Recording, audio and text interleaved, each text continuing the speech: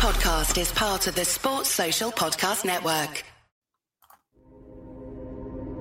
Because you've got powerful legs. How'd you get the physique? Was it gym or how'd you get the physique? I've always been... She's actually not got powerful legs.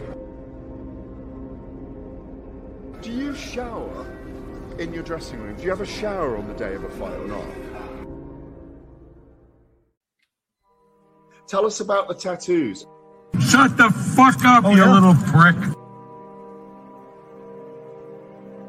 But then I've got the Phoenix. Hey, prick. So I'll take it from Bob every day of the week. Absolute disgrace. That's your knowing mind. Move him out of here, Darren. Ricky Hatton didn't go over for his fighter because he risked getting abducted and sold into sexual slavery. I never said that. Both have been rape victims. I'm not watching Frank Buglioni live on Saturday night. You're out of your mind.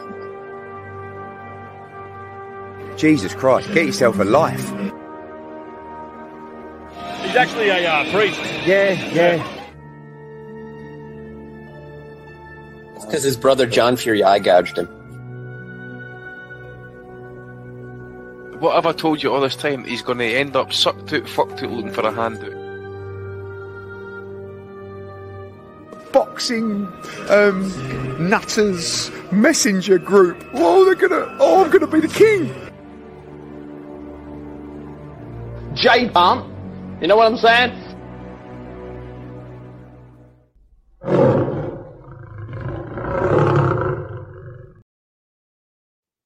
Well, hello everybody and welcome to the 551st edition of the Boxing Asylum NUTHOUSE podcast. I'm your host Steve Wellings, and joining us on the call we have Matty DiGiannato and Andy Patterson, going live on YouTube from 8 o'clock every Sunday evening. The ad-free Patreon RSS feed updates shortly after the show concludes.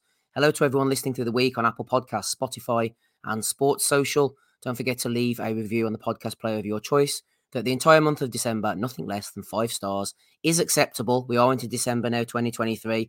Christmas is closing in on us, and so is 2024. What is it? Shorter of breath and one day closer to death. I sound a bit closer to death tonight. The throat's a bit scratchy, which shouldn't affect us on an audio medium like this. We should all be fine. Shouting last night, no doubt, at the Michael Conlan card in Belfast SSE Arena. We'll be coming to that shortly. Bit of Nathan Gorman as well, getting his shorts taped up, Channel 5. Gavin Gwynn on Friday night. Hackett, Pro Box TV. Next week, Chris Billam-Smith's on. We'll be previewing that one. Pro Grey Haney. And also Rabizi Ramirez is in action. It's in Texas, maybe, I think he is. Same place, Matty, as Ryan Garcia was in action last night against Oscar Duarte Jurado. We'll just call him Oscar Duarte for now. They said before the fight, Duarte was going to struggle because he was a little bit slow. He likes to stand stationary and let his shots go. For that to happen, you also have to stand in front of him for him to be effective. Ryan Garcia managed to move, which was his modus operandi last night. Don't stand there to be a target, and you should be able to get the job done, which is exactly what he did. Yeah, there were some times he chose to trade there, and then Duarte kind of started coming on in the 5th, 6th rounds, and then Garcia decided to box a little bit, and he was looking, like, maybe he might not be able to make the finish line. Maybe Duarte can get to him. He was landing some decent shots.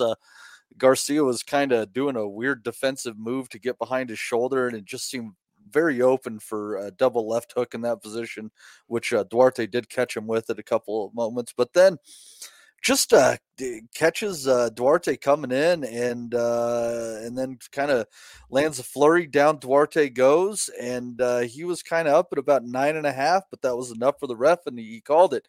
I think he was given more time than Malik Scott, so he's got that going for him. And I didn't know if it was necessarily unfair. Duarte's a little bothered, but I think he pushed it as far as he could in getting up there. But Garcia looked all right. He's still punching good. That was at a 143 catch weight. He called out Raleigh. I could easily see him beating Raleigh. Oscar says he'd like to match him against the Pro Grey Haney winner. We'll see. But it was a pretty good performance from Ryan, where he fought a little, he boxed a little. But I just I can't say I'm tremendously high on his prospects at the top level going forward. I just don't think I saw what you'd be wanting to see from a fighter at that level. The level that he believes that he is at, I'll say. He's a hard man to please, is Matty, and this was Garcia's first fight since getting destroyed to the body by Gervonta Davis.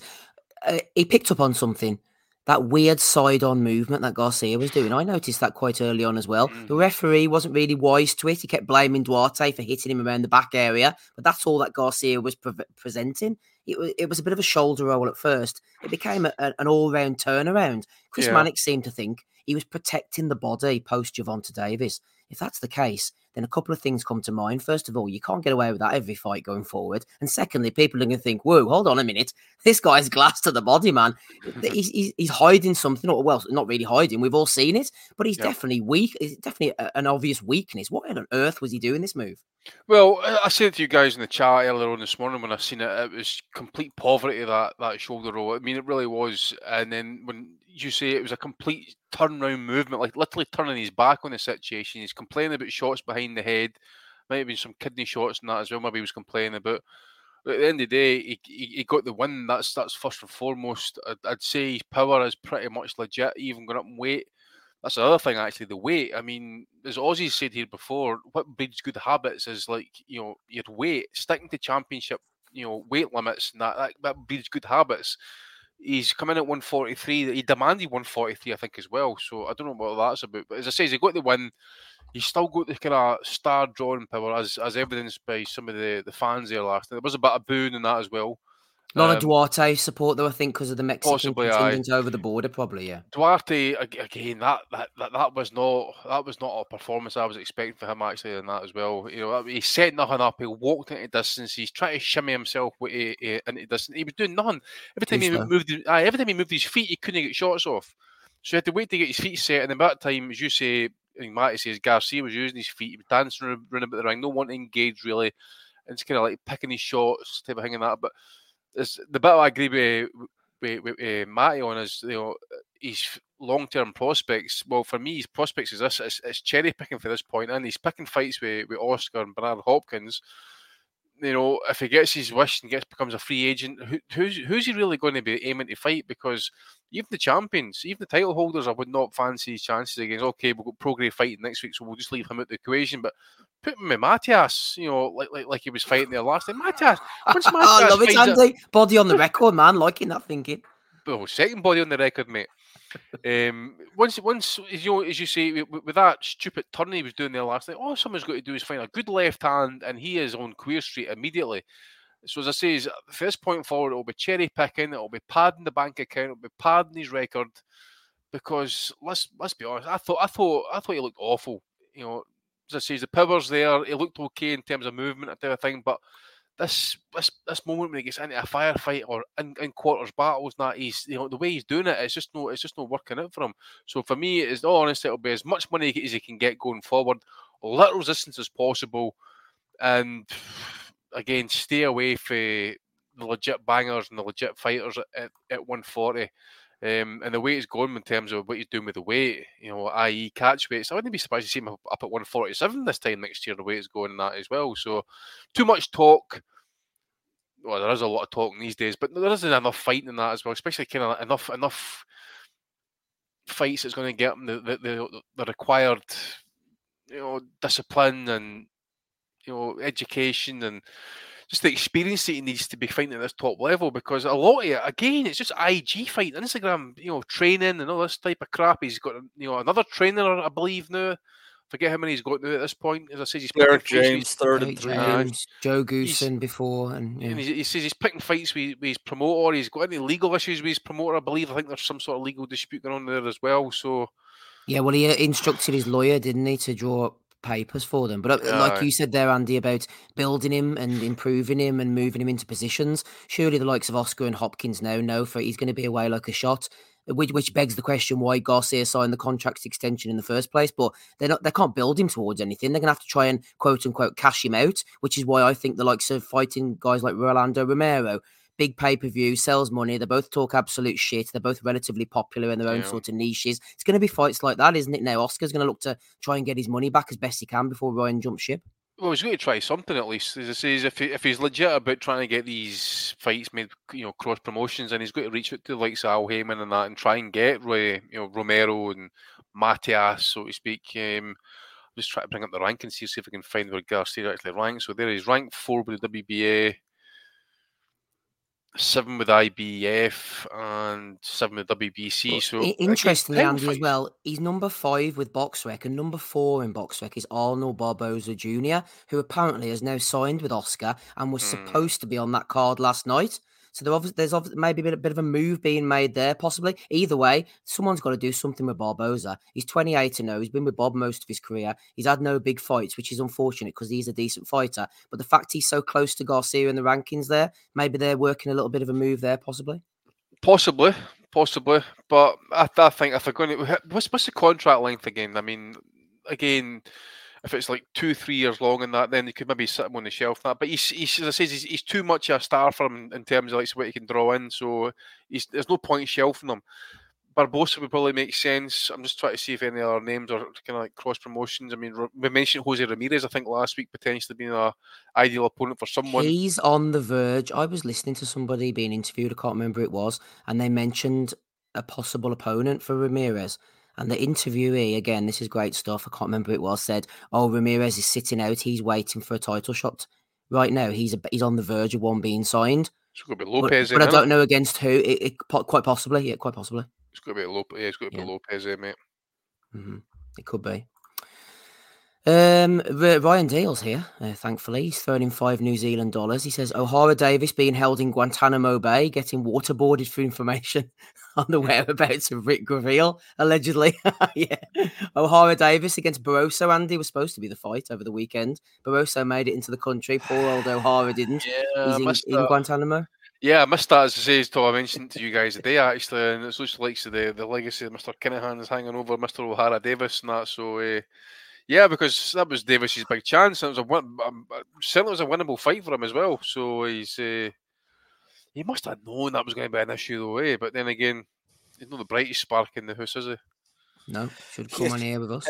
Had a chance to win a fucking interim belt against a guy who is 3/4 of the way to his nation's life expectancy. It's fucking right there for the taking. Guy's probably good news. He's outlived that life expectancy, I think, hasn't he? Michael Thompson says must have been some check hook Ryan hit him with, didn't want any more after that. It was a great shot by Garcia. I'll give him his due, man. The shot he caught, Duarte walked right onto it. It was an absolute. He did a wee dance and that as well. Yeah. And plus, he did that usual thing. I'll wait till 9, then I'll make sure I try and get up. It's just a fraction too late, but I'll make it look like I want to keep fighting.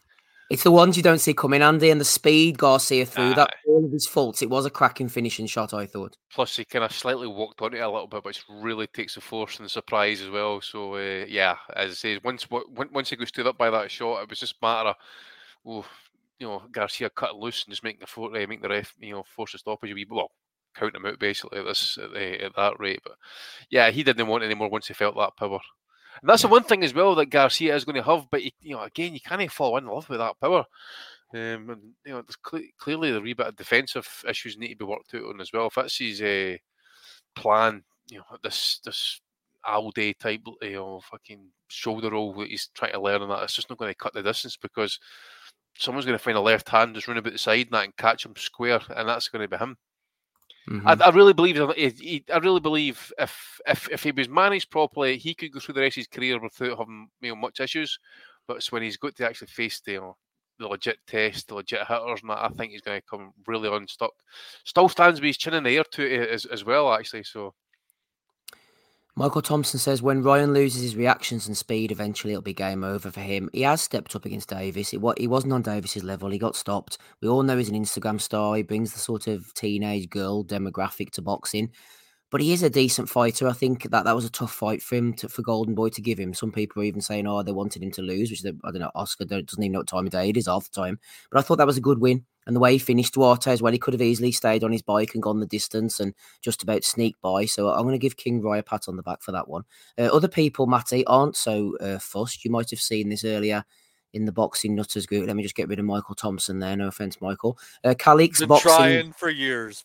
number 2 says, excuse me, Matty, Ryan Garcia is Victor Ortiz 2.0, explosive enough to put guys like Duarte away, not skilled or focused enough to beat top-tier fighters, way too flawed. It's going to be what it's going to be. Excuse me. He'll beat Rolly because Rolly sucks, likely plucks off a low-hanging belt at some point, but really bad losses are in his future. You can see it from a mile away. He'll have his fair share of opportunities due to popularity, but red flags all over the place. So I think that's actually a pretty accurate description and fair. I think in some ways it is, but I will say that I think Ryan, he might have his mental health bitches and whines, but I do think he's a little bit more headstrong than Victor.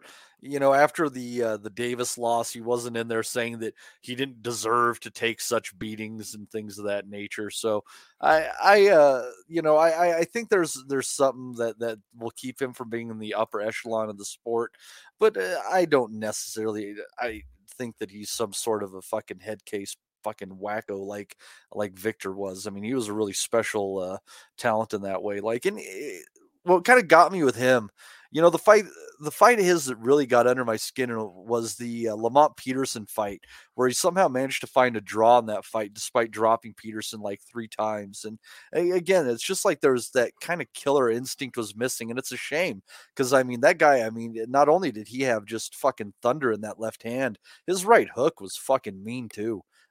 It's a fucking shame that he couldn't just bite down a little bit more because he definitely had some fucking skill and power. Yep, skill, power, speed. People were comparing him to Oscar, saying he was going to be the new Oscar at one point, but unfortunately, it didn't quite work out for him. Thanks to Calix Boxing there. Wrapping up, he needed. I guess he just needed the cocaine that you forgot. Well, he maybe get to that. He maybe get to that. Rob, we're talking Ryan Garcia knocking out Oscar Duarte. What's in Ryan's future? Do you think? Could it be Rolly? Could it be Arnold Barboza? Could it be shaving his hair off and growing a beard? I can't see that. It's his fucking fan base if you fucking crack it up, if he gets rid of the hair and all that. Like, I'd say keep him away from anyone that can fight based on the performance last night. And that's not to take anything away from Garcia, because I think we need Garcia, but we just need him to be a little bit better. If Garcia was a little bit better, he could save the sport to a degree, because he's got the YouTube viewership, but he's the legit pro boxer, that's come through the amateurs and all that. You know what I mean? So I think they fast-tracked him a little bit. I think he got left-hand happy earlier in his career, and I think he made a lot of money too early, which maybe inflated his own self-fucking whatever the fuck you would say, his own self-worth. Yeah. And he was renegotiating contracts before he'd ever really done anything in the ring. With Golden Boy, there's obviously a fractured relationship between him, Oscar, and Bernard Hopkins. So I like him. I like Garcia. I kind of wish he hadn't had that period of inactivity. I don't know what the fuck was going on there, but I'm highly, highly, highly skeptical of guys that are changing trainers every 5 minutes. This fella's been with Renault, so now to Goosen, to Derek James, and despite Chris Mannix fucking with his balls in his mouth basically for the commentary, I didn't really think that there was any marked improvements from Garcia last night. Okay, he's a little bit on the stick. I think James is trying to have him fight like the third Charlo, Jarmul Charlo, that nobody, the lesser known. He was standing up in between rounds, Rob. What do you think of that as a strategy? That's a lot of shite as well. Isn't stand between. Just take the fucking rest like everybody else. I don't know what about that. Let's try to prove something. But I guess a guy like Duarte, it's not really saying much, that way. Duarte offered nothing. He walked forward, but even by walking forward, he was making him look uncomfortable in certain stages. His head straight up in the air still. Nobody's taken that out of his game with the 3 trainers that he's been with, and he was doing a strange imitation of a shoulder roll. And I think Derek James even said to him, "Stop doing that shit. You're not Floyd." Something like that. Stop with that shoulder roll. He's turning his back and coming out. So I think a proper fighter would take his head off. But him versus Raleigh, fun fight. Him versus O'Hara Davis, fun fight. Both fights that he could win just off the left hook alone, probably. And he talks the talk. He can sell fights. He doesn't really necessarily have to walk the walk. You just get him in well-matched fights, make him look good, and keep the money rolling. If I was, the person calling the shots for him. And then down the line, he's shown he's not afraid to he stepped up to fight Tank Davis, came down to weight and everything, had a period of inactivity and went straight to Davis in the fight. Didn't work out for him, and he didn't offer much in the fight apart from looking wild with the left hook and looking for the left hook all night. And I think he's the type of person that doesn't listen. I saw a little bit of footage with Linares and him together, and Linares is making suggestions like that maybe you try throw something different than the left hook. He's like, I like the left hook, but maybe why don't you try double jab left hook, something like this? You know what I mean? He's like, I don't think so I think he has yet to find the best version of him, and I don't know, with everything going on with him, just the sheer fame and money and adoration and all that he has. I think he's kind of skipped a lot of the steps that make champions. So he's a big ticket seller. He's a good look for the sport if we can get him in good fights. He's exciting. I think he comes to fight. He's not the best, but we'll take him. Do you know that way? Mm-hmm. Yeah. No, I think that's a fair assessment. The problem with that shoulder roll, Rob, is he wasn't like, turning the right hand over into it. He was just keeping the static position. Like, there was no nuance to it. Yeah, it was just purely defensive move, wasn't it? Yeah. Yeah, you're just a sucker for the left hook sitting like that. That style doesn't suit him. Like, he's got height, he's big, he's 140, he's got long reach. Like, he should be fucking Linares was right. The advice what he's giving him was great. Everything should be coming off a double jab, and then setting that hook up rather than he just throws the check hook like we're nothing behind it either. Like, it's just like, come here. Missed you that time. Come here, I'll get you this time. There's no like kind of fucking set up to the shots. No real ring IQ. I don't think they're with him, but he can fight a bit. He hopefully will get better, get more active, and bring the sport. Like, bring those guys into big fights. Like, fuck me, like Shakur Stevenson or Devin Haney, take the hand off them for a fight with Ryan Garcia and Teofimo. Any of these guys. Now they're all guys that I think will beat him, but him being involved in those contests is going to raise the profile of the fight. Look at him. He can like be part of other people's stories almost. Look at him and Tank. Tank gets his biggest fucking payday and makes himself a bigger star even from that fight. Like, so, and he's willing to have the fights too. He's not, he goes to the press conference straight away last night. He's talking shit about Shakur Stevenson, putting everybody to sleep in that. Like, so, do you know what I mean? Let's have it. Like, yeah, I think that's a fair assessment. Matty, you put this comment up, so we'll close on this before we go on to the undercard from Michael Thompson. For anyone listening on podcast, he said that Garcia can definitely fight. I think opponents assume he's just a flashy social media star with only Instagram skills, but he's been well schooled. I would agree with that. Oh, absolutely. I mean, he can't get to the level he's at without something of value. Oscar didn't jump on signing him because he was without talent. Funny enough, there's a rumor going around that Oscar is Ryan Garcia's dad. Yeah, that's totally fucking bullshit. But he probably knows Ryan better than his own kids, so I mean that's one. That's not against the realms of possibility. By the way, Oscar is like dedicated to that craft. I can get from TV. well, Ryan's from Victorville, California, which is quite the shithole as I understand it. It seems like the place that one might go to get a shitty motel and do a little bit of cocaine. And as you'll recall, that is the place where the infamous Bob Sheridan taking out the biker gang in his Corvette story came from too. So maybe Bob Sheridan's really his father. Yeah. So I guess to sum it up, I wouldn't fuck with Ryan because he's like hardcore street from fucking Victorville, V-Town, bitch. Didn't Hugh Grant kind of like frequent that area in that way? But what was her name? Divine Brown. That'll be one for Dominic. Dominic likes to get school on the old school fucking punchers from the past.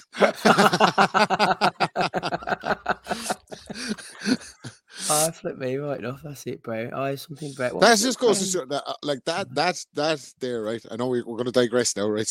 Very short, very quickly. Not on this show, Rob. Come on. That just goes to show you that no man has the fuck, because this motherfucker was a Hollywood movie star at dinner with Liz Hurley, decided, you know what, I'm just fucking going to go to the bathroom, guys. Went outside on the street to try and fucking solicit a blowjob for himself. What the fuck, man? What the fuck? Oh. Well, I mean, to be fair, Rob, like if you're Liz Hurley, you wouldn't have to like try very hard in bed whatsoever. Like you're lucky to be like within inches of me. Yeah, she's elite, man. I would love to see. Exactly. I would love to see the the then and now pictures of A2 women, by the way, because I can guarantee what one's age finest, and it's no Mrs. Brown. Mrs. Brown's voice. Forget about Bud Crawford, man. Liz is pound for pound number one for me. I'll tell you that much. Aye. But maybe she's a pain in the hole. Do you know what I mean? Everyone says that as well about PK or PK left Shakira. Maybe Shakira's a massive bitch. Who knows? You know what I mean? Anyway, sorry. Yes, no, that's fine. I feel like, I don't think we have deviated too much from Ryan Garcia into the world of celebrity.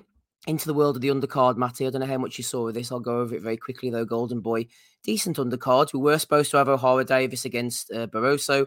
We've spoken about the visa issues.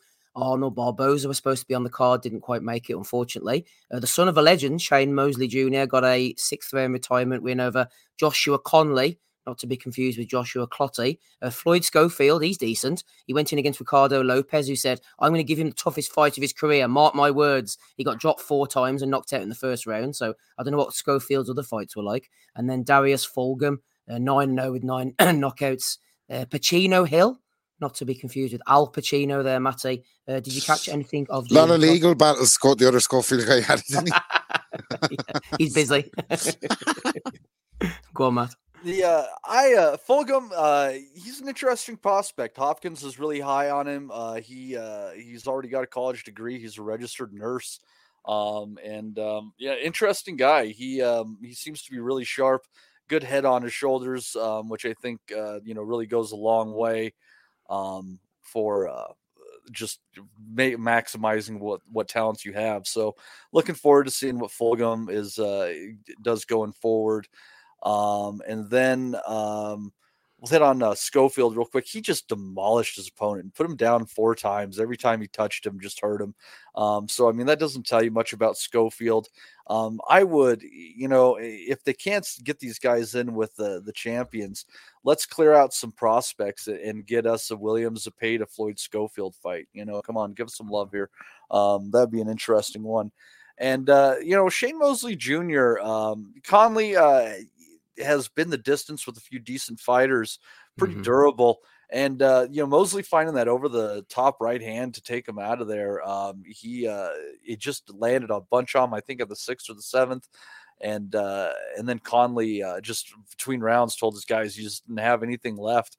But, I'll tell you what, Mosley he's kind of developed into a pretty decent little fighter, and in a really weak middleweight division, given the right circumstances, I could see him picking up a title.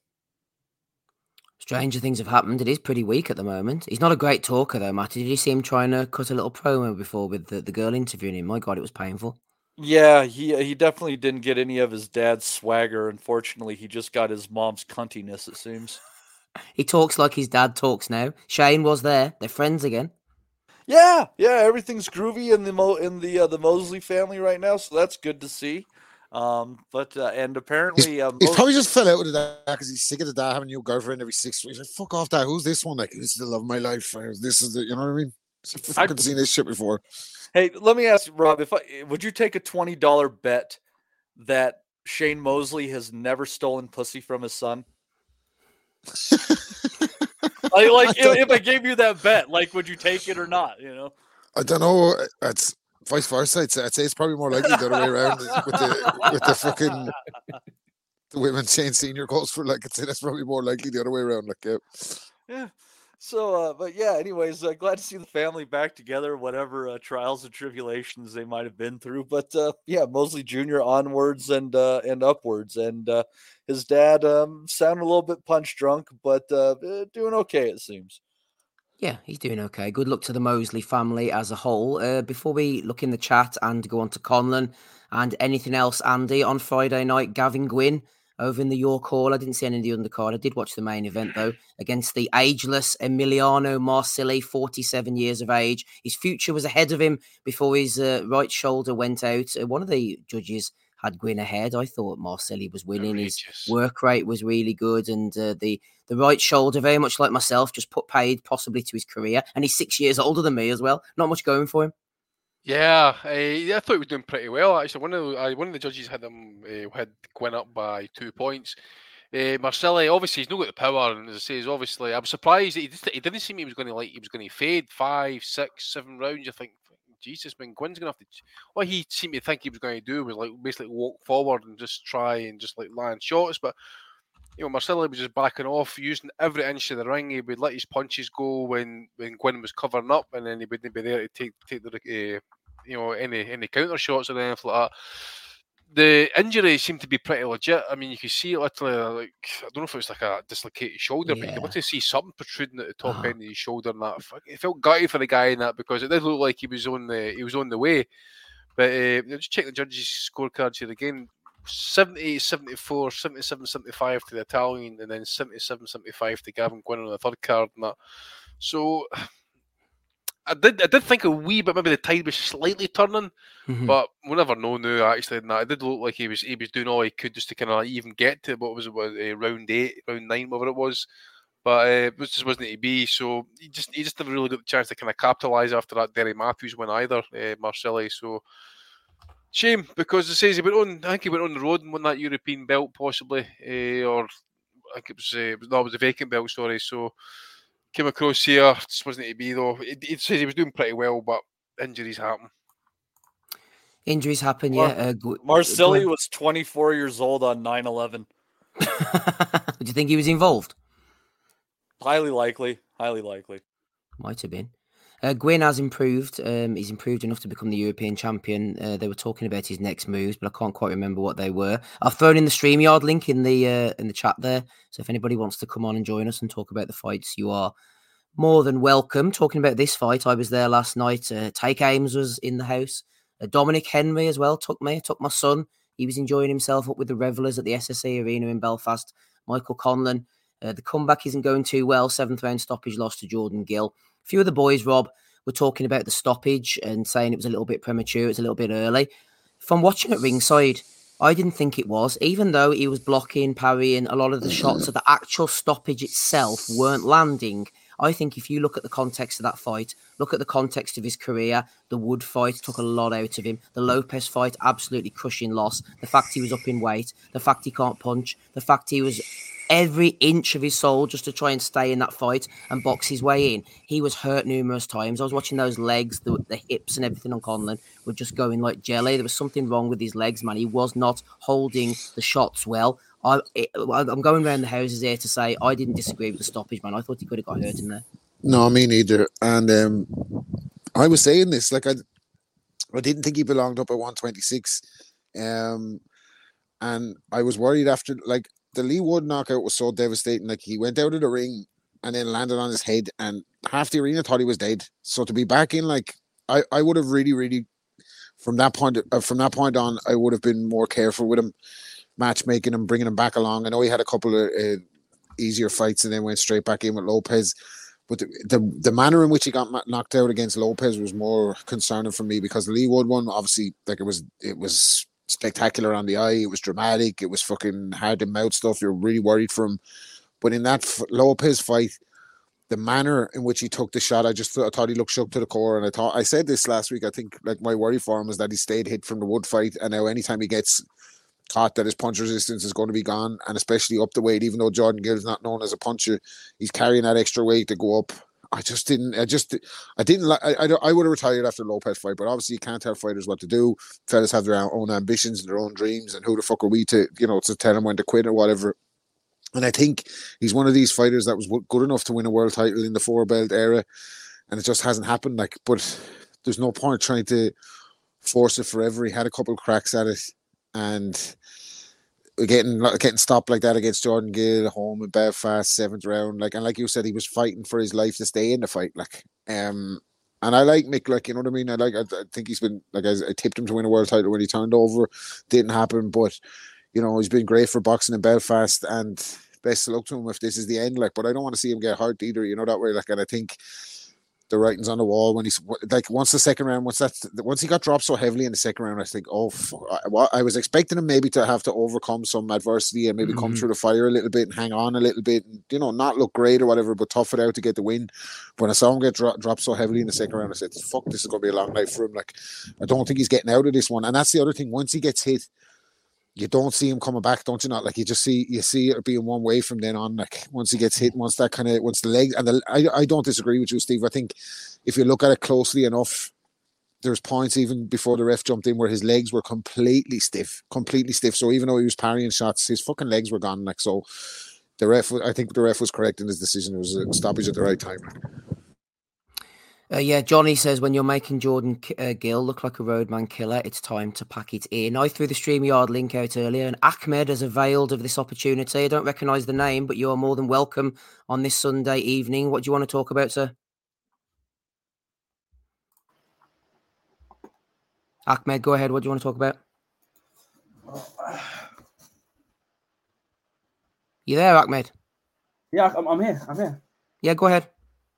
Can you hear me? I can hear you. Yeah.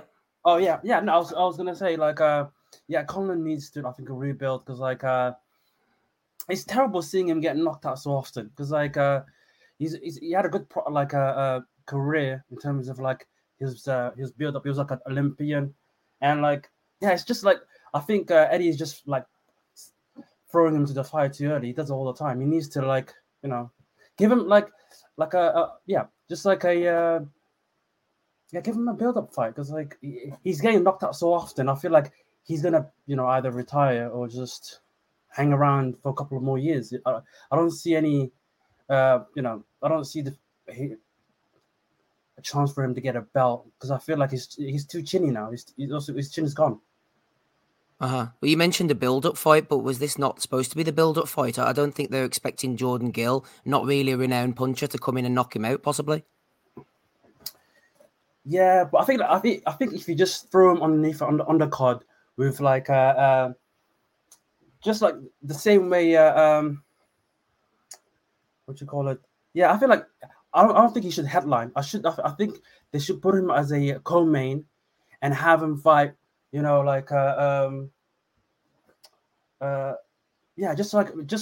give him like cans, a nice 5-6 cans, just to get his confidence back up. Because like I feel like I imagine his confidence is rock bottom at the moment. I feel like I think he's just going into fights just to stay relevant. I feel like he needs to just have a soft touch, a real soft touch, just to get his confidence up. So you think the headliner role is as much of a cause of his problems as anything else, kind of a pressure aspect? Yeah, because putting him in there with someone with a heartbeat, I think it's too risky. Because also he changed his style. He's coming forward now. He's not being a tactical fighter. He's also called he's not using the sweet science. I feel like he's going in and I feel like he's still thinking he's in his prime. I feel like he's in the later stages of his career. I feel like they need to be cautious with him. I feel like also called the headlining thing. Whenever he's headlining, they have to put him in with decent opposition. I feel like he can't be. I feel like I know he's late in his age now, I feel like he'd be a good co-main guy for a bit, just for a short while, beat up some cans, get his confidence back up, and then get him another coach, because like all the coaches he's been getting recently are been encouraging him to go front. I feel like his old style, where he used to just stand behind the jab, and just the Olympic style where he just flapping his what's it called the jab and not engaging. I think that would have been best for suited for him. This whole going in there, I don't know who taught him this Mexican style, because like he doesn't have the chin for it. Well, I think the whole idea was he said before the fight he was going to Pedro Diaz to sort of get back to that Olympic move style. But when he got knocked down in the second round, that kind of went out the window, and he stood and traded, which he did against Lopez. And as you said, he doesn't have the chin or the power for that, unfortunately. I think he got dragged into that fight, maybe. I mean, what kind of coach would you, Ahmed, would you send him to now? Because that's going to be another change of trainer. He's already had 2 or 3 different trainers. I'm trying to... also called who's a good trainer in the UK at the moment? I'm going blank at the moment. Go to Adam Booth. Well, he's already been to Adam Booth. He can't go back to Adam Booth. He needs to go back there. Never go back. I have a good one. Who's the current trainer for Anthony Joshua? I think is the guy who used to train Tyson Fury. Ben Davison. Ben Davison. Yeah, he's a good trainer. Yeah. Like also called high IQ there. And he'll get him out of the. If the tie gets too far, he'll throw in the towel so he doesn't get knocked out. So like, yeah, I don't. I actually think Davison. He's not a great fit for a lot of fighters. if Conlan wants to go on, I don't think Davison's a bad fit for him. Yeah, maybe he can train him and Lee Wood for the rematch together. He can train both of them. Yeah. Yeah, that's what we need is a rematch of that. But I kind of, if there's only if Conlan wants to continue, it's only going to work if he admits that he's not a 130-pound puncher and he admits that he's a lazy super bantamweight who refuses to go down to the weight. He keeps trying to blame it on cutting weight when it has nothing to do with that. He's too small for the weight, and I swear he can still make 122. I'm thinking Donaire at 126 ended up back at 118. I just feel like he's got to quit with this I'm a puncher who is weight cut mentality and fucking cut the weight and live the life and go back to where you belong, which is 122 pounds. Do you have anything else you want to throw in, Ahmed? How do you pronounce your name? That's. Okay. I think what's it called? This is like what's it called? Like I think the last bit I just want to say it's not relevant to like yesterday's fights, but I think what do you like? I just want to say going on Anthony Joshua. I feel like if you guys think I watched the last podcast, and I feel like he will go back to like I wanted to go back to the like that Wallen fight. I think it's going to be really tough for him because like Wallen, when like he put up a good fight with Tyson, and I feel like that is a much more difficult fight than what Wilder has. Wilder, I feel like he's fighting a past his prime. I forgot his name. I'm going blank, but yeah, I feel like what's it called? If Anthony Joshua can go past Wallen, I feel like he could beat Tyson Fury, because like this Tyson Fury, like I think like you guys mentioned, he doesn't have the legs anymore. He's soft in the middle section. I feel like that is a way more competitive fight if he can get past Wallen. But yeah, do you think he will get past Wallen? I feel like he should, because like he beat him twice before in amateurs. Like if he can pass that mental, and he's been in the he's been in the dark hole for like 4 days. He might have just got his his rehab sorted out, and he might have found a bit of confidence. I mean, like he's talking the talk in the press conference. He was giving people attitude. He was giving Big Baby attitude. I like to believe that he's going back to back to the streets. Yeah, I'd love to see Roadman like Femi back. I'd love to see that. But if he goes like what's it called? The thing is, the big test is once he gets in the ring, does he go back to being like the tentative, scared guy he was with? I actually, to be honest, that Usyk fight, the second Usyk fight, he made a lot of adjustments. I wish he stayed with that coach, because he was like, I think he made a lot of improvements in that second Usyk fight, because like he was able to like he was going on the front foot. He was putting pressure on Usyk. I think he gassed out in the 9th, but like he put like what's it called? He had a decent game plan, and I feel like if that Joshua from Usyk 2 comes back with some adjustments and he's more aggressive in the beginning, I feel like he could beat like Wallen easier, because he has the physical attributes. It's all the mental stuff that needs to be sorted out.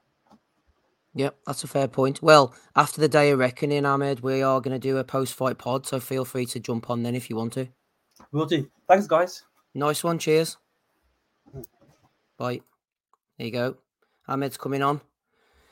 Giving his thoughts and opinions. Yeah, good stuff there. Well, I say we'll do a post-fight pod if we get over 100 likes on the videos. We'll do a post-fight pod. Can't give him too much, Matty. Can't give him too much. Yeah, you're just looking for an excuse not to do it. You know me too well. One thing Ahmed was talking about there was Conlan. He should have got on the back foot, which I think was the plan, but he got drawn in. He tried to slug it out. The fans could tell that he was kind of last chance saloon. He got dragged into a fight by Gill, who really got his game plan quite good. He got the hands up.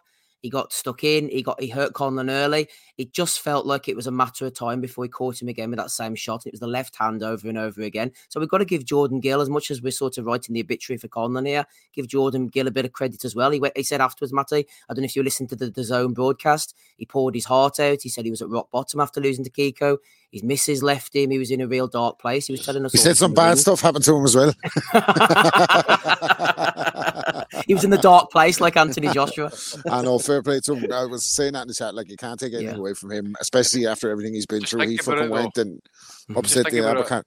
He's got rid there at the right time. Eddie, get him a world title fight now, mate. Give him that life-changing money like you like to talk about, and you make sure you get that boy set up, and she ain't got no money, baby. She's like Ricky Bobby's wife for Talladega Nights to come back when he has all the bread again. Like, that's terrible. We should fucking talk about someone's wife. That's fucked up, man. Fuck's sake. Hit the like button.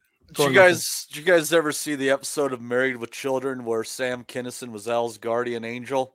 Sam Kinison? Sam Kinison, the comedian. Oh, sorry. No. Yeah, it was pretty classic. He was telling Al how he died. He said, he got married to his wife and everything was going good, even though she gained about 100 pounds for every year that he was married. But he didn't let that stop their love until one day he came home and he found his grandfather's pants in his bed. So what did he do? He canceled his life insurance policy and he hung himself. And that's how Sam Kinison died. Became Al's guardian angel. We'll have to tick the sensitive issues box now, Matty. Shout out to Peggy and Kelly Bundy. Both Oh, preach, brother, preach. Anyway, back to Conlan. I can't remember what I asked you, Matty, but dig us out of this hole for goodness sake. Oh, well, you're talking. Well, yeah, fair play to Jordan Gill for getting over that rough patch in his life and not canceling his life insurance policy and hanging himself out of spite for his wife. He dragged himself out of the hard times, and he came in and decided that he was going to play the role of a puncher, and he's got a second lease on life for his career following that loss to Lee Wood. So good on the guy. It was an unexpected performance, and I think he seems like the kind of cat who's going to make the most of it. Mm-hmm, he certainly does. Andy F2 says, is Gill a Caldwell fighter? Heating up the radiators. The heat was on. He did give a shout out to Dave Caldwell, but he wasn't there in his corner. His dad was in the corner for the biggest night of his life so far. And he was a tough loss to Kiko. He did get absolutely battered in that fight. And to come back, and like I say, he was fighting like an absolute puncher. Who knows where that punch power came from, Andy? Well, it just shows you, mate, a lot of guys through the years, great talents and that, but what's the weak point? The woman. Sometimes we call them the ball and chain because of the anchors to the ground. He's basically had the shackles taken off him, mate, and literally went out there and just like put it all together, hasn't he? I don't know if he saved his career, so to speak, but he certainly put himself in the shop window. To be fair, I mean, last week, I think I even said it. I didn't really expect him to win. I thought it was a safe option for Mick to come back to, and it just shows you as well. The other thing I was thinking about was Conlan. He's remember the early half of his career, he was very, very boring to watch. Very, textbook boxing. And it's just been the last few years now he seems to be in these absolute wars and these moments that you seem to remember, but it's for the wrong reasons. That's 3 knockouts now, bad ones or bad beatings at least. And we could see it as well with that first knockdown yesterday. In round 2. You could just see that the way he went, you just kind of felt it was just a matter of time, and Gill just kind of kept putting the pressure on, just wouldn't be denied. You see what you mentioned there, Andy, by the way. I mentioned this to Dominic yesterday when we were coming back from the fights. Do you think now you sort of look back at Mick's career and look at the likes of how close the Baluta fight was, look at the struggles in the Takouche fight with the low blows and not being able to get him out of there, and look at these as sort of warning signs almost? Yeah, and obviously as well, it was the weight earlier half in his career. I mean, he was really meant to be a 122 fighter. He just couldn't make the weight. He's too big for it as well. You've had the long amateur career. God knows how many travels he's went and fought in many tournaments abroad. The countless hours of sparring. It's just caught up with him now. As it says, that's 3 bad knockouts. So if anybody was nearby him and that, and if a few Irish boys like me, I'd hope to be telling him it's time to retire, because he's up in weight now as well. I mean, that's up at super feather.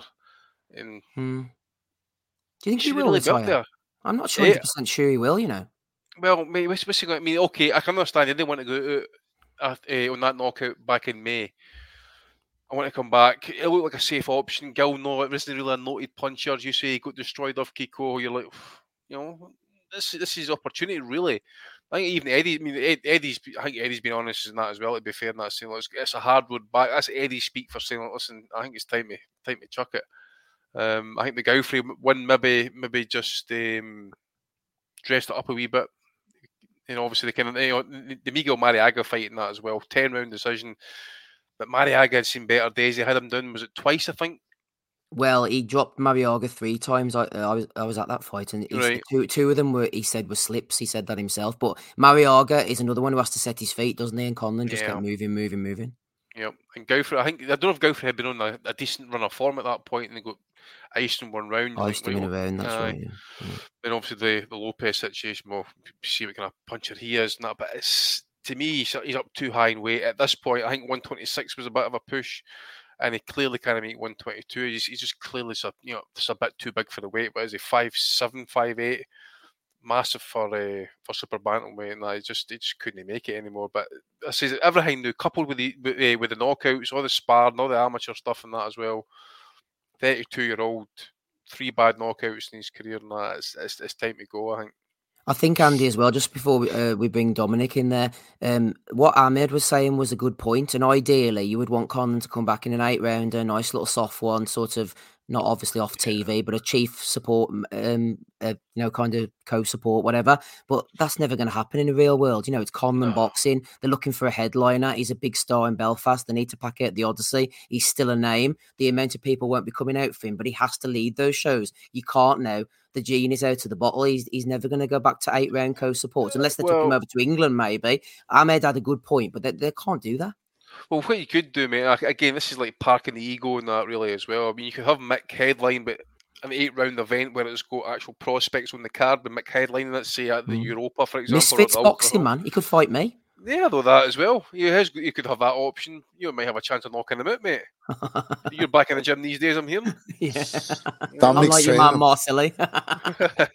Dominic's in the corner. It must have been good anyway, Steve, when you're fucking going home there with Dominic in the car, because break up the journey, like Dominic asks a question and then just before you drop him home, you can answer it. You know what I mean?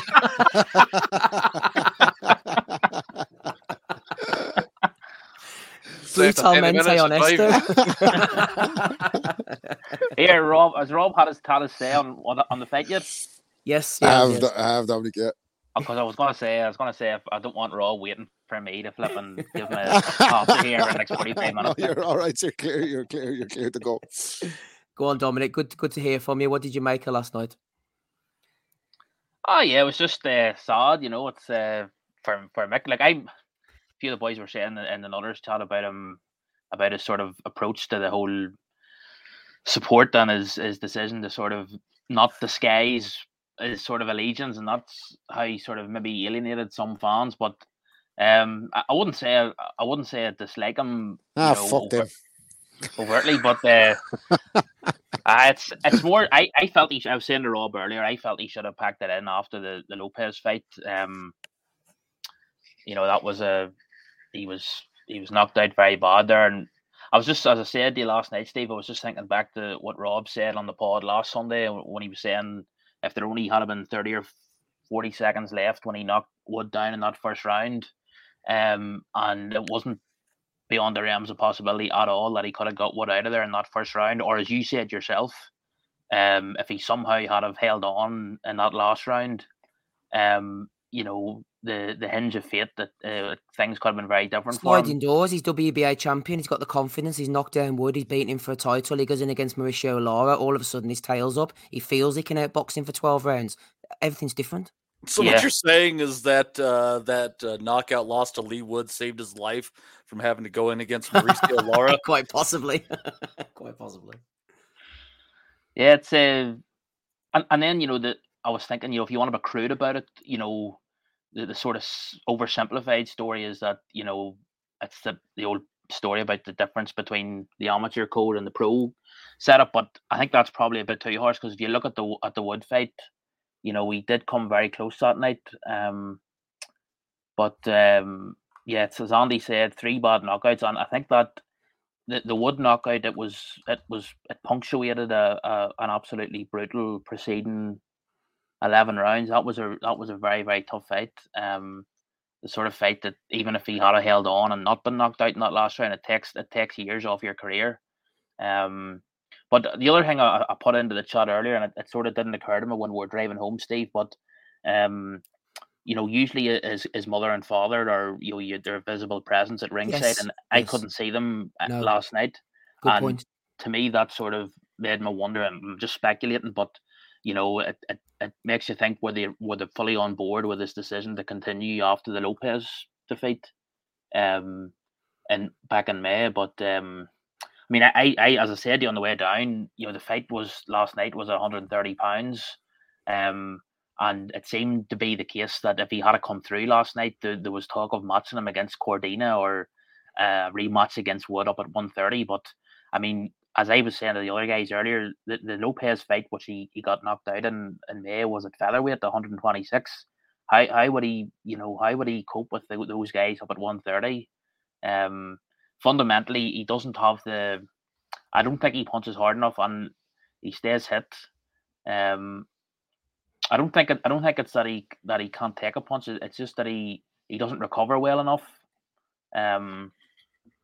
So yeah, it's all up to him what he wants to continue to do. I can't see him, as you were just saying before you asked me to speak there.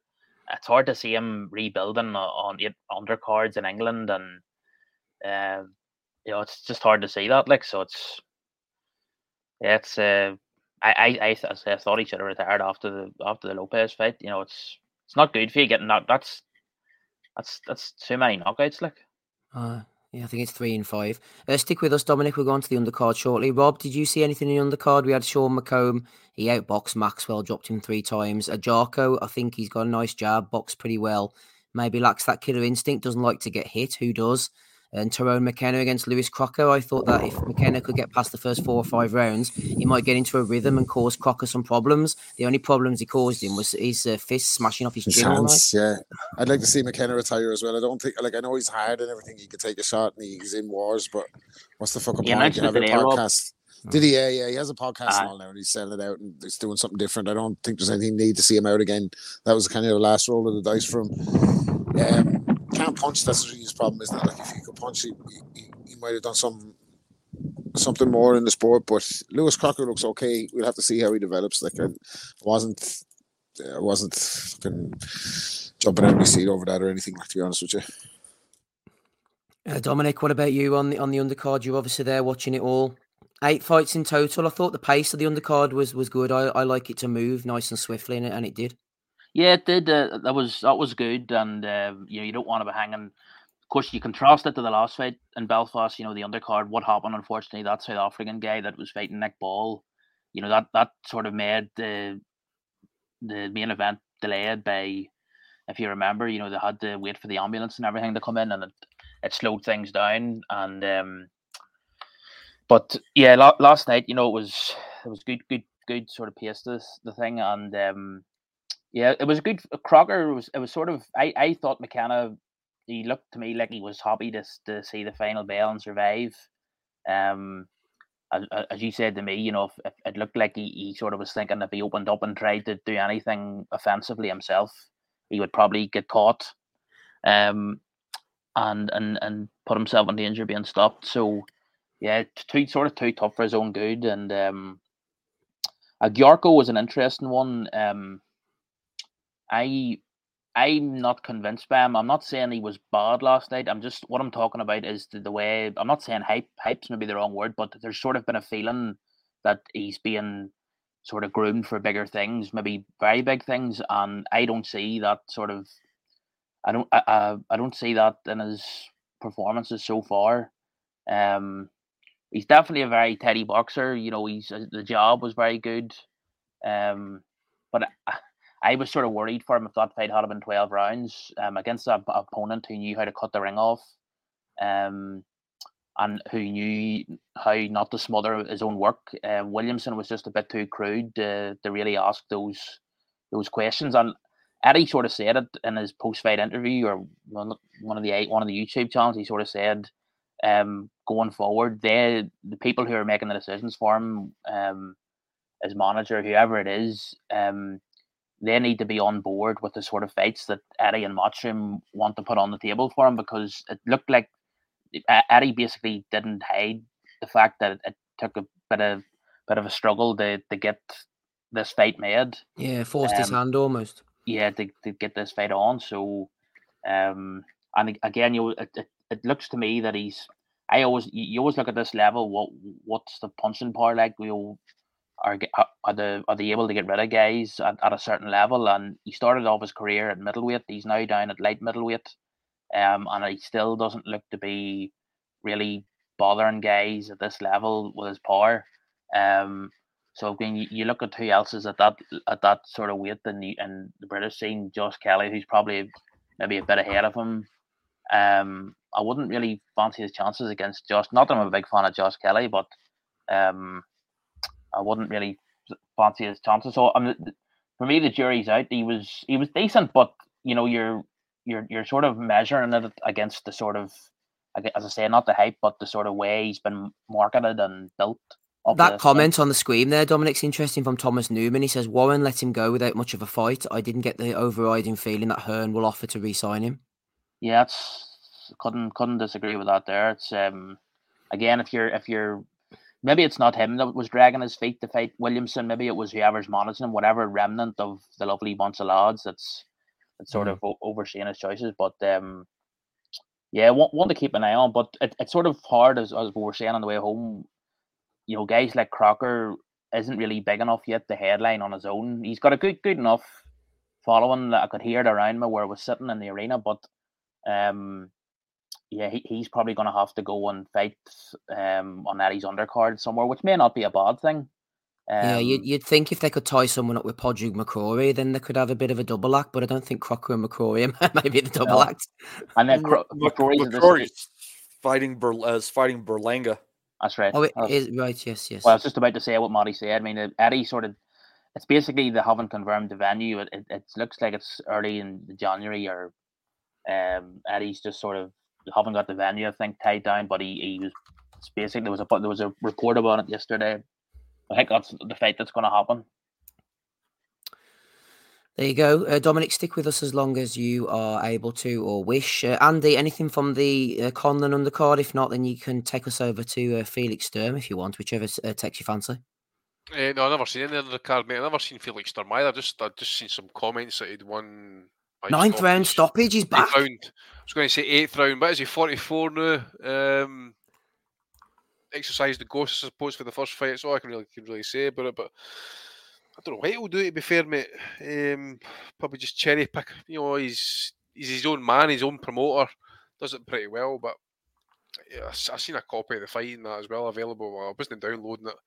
Not worth my time at this point in his career, mate. What about a quick word on Nathan Gorman? Andy, I mean, flip me, man. He was. I tell you what, man, that was embarrassing. I mean, to have such, I wouldn't call it high profile, but as a chance to seen by many eyes. And I mean, it's terrestrial TV at the end of the day, and they have a guy. What weight was it like 280 or something like that? The guy was massive. Aussie 296. 296. And the other guy was 217. I don't know what Aussie is, man. Aussie needs to be man, that's 80, 90 pound difference, that, isn't it? Incredible. I mean, I know they said, he was talented and all that, but this is his heart's not in it, and there he is getting rocked up there like that. It was so bad. Very early. I mean, I didn't watch it all, but his trunks were so bad that were fonding over his arse just about. They got out a big fucking thing of industrial tape to try and keep him up. Had to get the tape for his wrists or for his hand wraps and get that running beat his gut to hold it in place. So it was an absolute disgrace, as Ozzy would say, mate. An absolute disgrace. And they hit the Sirlins as well. I mean, I really don't know what they're playing at with this Channel 5 deal. I mean, they've got a great wee gig there, man. They put on some decent 50-50 fights at a decent level. We're not talking world level, obviously, and that, but that is a great platform to have some good area level fights, maybe even British title here and that, but then you're filling it with fucking this trash. People who have had their chance, they're no in it, and then you get to the fucking The German Dillboy and Rodney Trotters of the fucking boxing world, by the way, and let them fucking destroy it. Get Mick Hennessy back in there ASAP, man, before the fucking before the ship does go down and fucking it's unsavable, because we need all the platforms we can get with boxing at the minute, and especially on free TV. And this is the shite we're getting served up. Absolutely deplorable. I went to my bed after. It was an absolute disgrace. Could you imagine Gorman and Hennessy in the ring together celebrating afterwards, Andy? That'd be a sight to behold. Aye, mate, you need to get that reinforced, okay? Titanium girders a lot. Lovely stuff. Good luck to Nathan Gorman. He's doing well. Gorman the Doorman back in Weatherspoons very shortly, hopefully. Matty, not going to burden you literally Still with the probably weight. flatten fellas down in Witherspoons, though, wouldn't he? Like fucking Julius Francis. You know what I mean? You ever see Julius Francis getting fucking upended by Tyson, man. He was fucking all over the shop. Then fucking somebody mouthed at him and he got splattered. So yeah, don't go up to Gorman when he's back on the door. Be like, you want to lend this masking tape or whatever? He just fucking smash it like one day. So getting iced on the door by Gorman. Matty, stateside action before we move on to the stuff next week. There's no show box has become no box, but thankfully on a Wednesday we've still got pro box. What went down this week? Well, yeah, we had some good pro box action this week. Let's see here. What do we have on this one? We had a draw between Yonis Argilagos and Jose Lopez. That one I thought was a pretty fair draw, maybe leaning towards Lopez. We had a battle of undefeateds go the distance. Marquez Valle taking out Farid Ngoga. That one was an all right fight. Then you had Marcelino Nicolas Lopez losing a 10-round decision to undefeated Tarek Zaina. Zaina, an interesting guy, Steve. He's originally from Morocco, spent time at Gibraltar, went to school in England when he turned 18, and now he is boxing out of Tijuana, Mexico. Speaks 4 languages. Oh. Interesting cat. Yeah, very interesting cat. So we'll see how that his career progresses. He's kind of more of a boxing type, but to box with that style in the gyms of Tijuana, you got to learn how these guys are going to walk you down. So I wouldn't doubt that he's capable at what he's trying to do there. This card was headlined by Orlando Gonzalez taking a split decision over Jorge Castaneda. Castaneda dropped hard in the 4th. I was shocked that this fight ended up going the distance, but Castaneda just slowly started working his way into the fight and finally managed to hurt Gonzalez a couple of times. And I don't necessarily know that the split decision was right. I thought that Gonzalez probably got 5 rounds in there at least with the knockdown, should have given him a clean win, but it was a close fight down the stretch where Castaneda was definitely pouring it on. So yeah, another winning card from Pro Box. On a Wednesday, they'll have their last one of the year a week from this Wednesday. So looking forward to that one. Looking forward to a bit of pro box even. I'm hopefully going to try and actually start watching them at some point. Matty does recommend them every week. Shout out to them. They're enjoying themselves. Right, quick roundup of all the rest of the action over the weekend. Don King got a card. Mike Perez was supposed to be on it. As far as I know, he didn't turn up. Trayshawn Wiggins, Ian Green, Vaughan Alexander. Yeah, I think it's time to move on. Kevin Lely, Sajo was in action on DAZN apparently over in France. Some of them were just AI generated names. Like Don King's. Like Sports Illustrated. There's no fucking way that they're real fighters like Trayshawn Wiggins. Fuck off, man. That card was the one that Broner was supposed to be on too. That's so right. God knows, maybe that could be any card. Acrimony. That could be any card. Oh, that was a card Broner was supposed to be on over the last 5 years. Fuck me. The Broner Don King link up is working well as far as we know. Shout out to Sajo, got a win in France. Ryan Rozicki with a 1-round knockout over Duradola. He's absolutely washed, man. They need to look after him, I think. And then Matty, I don't know if you watched this on Friday evening. I did mention it to you. DAZN, one of the prospects. He's got the Wellings curse already, but he's going against the Wellings curse so far. 8-0, 20 years of age. This is his 7th knockout. This time in the 3rd round against Adrian Gutierrez. I'm talking about PBC favourite Jalil Major Hackett. He's my one to watch for the future. So that's I put the cooler on him. Unfortunately, did you get to watch it, Matt? I did not see that one this week, unfortunately. That's okay. It was a 3rd round knockout for Mr. Jalil. He did his best. We wish him well going forward. Let's have a look in the chat, see who's knocking about. Then we'll get to Dominic's thoughts on Ryan Garcia. We've got number 1. is there. No sign of number 2 yet. But we've got Paul Raftery. That'll have to do. Joker's Wild's in. He says, yo to you. That Ryan Garcia Duarte fight was fake. They were throwing punches to make it look real, but it was actually light taps. 100% fraudulent. So there you are. There's a bit of information for you. Johnny's here. The over-under was 8.5 rounds. But like whatever about like fucking corruption, you don't think fellas are going to the ring to choreograph fucking fake fights? Yeah, fuck off, man. Like fake fights, fake news. What else have we got here? Yumi Yappy. When Rob thinks your conspiracy is gone too far, man, it's Joker's Wild. I never thought of it like that. Now that you say it like that, could be onto something.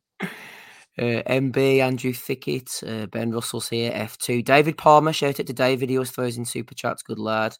Danny Young's with us as well, head of the merchandise department. The Juice, Thomas Newman, AP, Will You Stand 86. Hatton Bombs here as well. Ahmed was on earlier. Duke Dave. Who else we got? Chris Butler. Harvey Price returns. And we'll do one more, shall we? Let's see who else is at the bottom here. As we scroll down. Take Ames. Wellington. They are Take Ames. He was there last night enjoying himself in Belfast. Hopefully you got home safe and well, Mr. Ames. We'll forget about Ryan Garcia. Dominic's not interested in him. And I don't blame him as well. He got the job done in round 8. Big up the WhatsApp group, says Michael Thompson. Patreon.com/Boxing Asylum if you want to join that. What have we got for next week? Let's have a look here. I mentioned this one to you off air, Andy. We mentioned it a few weeks ago, actually. You don't have to make any comment if you don't want to. But this Friday evening, they're not paying for us to go out there, unfortunately. The Lions Centre, Cayman Islands, Matt Windle against Craig Derbyshire for the Commonwealth Boxing Council light flyweight title. Windle 7-5-1. Derbyshire's 8-29-4. There's hope for us yet, Matty, Andy, sorry, if they're fighting out in the Cayman Islands. Light flyweight title as well, mate. Can you make light flyweight? Fuck no chance. Just get a bout of glandular fever, mate, and drop about 3 stone. You'll date. I'm going to say, what's that, like 7 stone or something, is it? Oh, fucking Jesus, man. I don't know. It's an odd one, though, eh? I've never had a Matt Windle before. He's from Birmingham, 7-5-1. I mean, how the fuck is your man here, Craig Derbyshire, managed to get himself ranked for a Commonwealth title fight? Purely just off an English title. It's a different Commonwealth. This is like a different sanctioning body. It is not the Commonwealth title. Yes. Yeah, it is. Surely. Are you sure? Yeah. It would normally say it wouldn't normally. No, it's in the Cayman Islands. It's the Caymanwealth title. It's confusing us. Wouldn't it normally say BBB of C on there if that was the case? Oh, you know. No.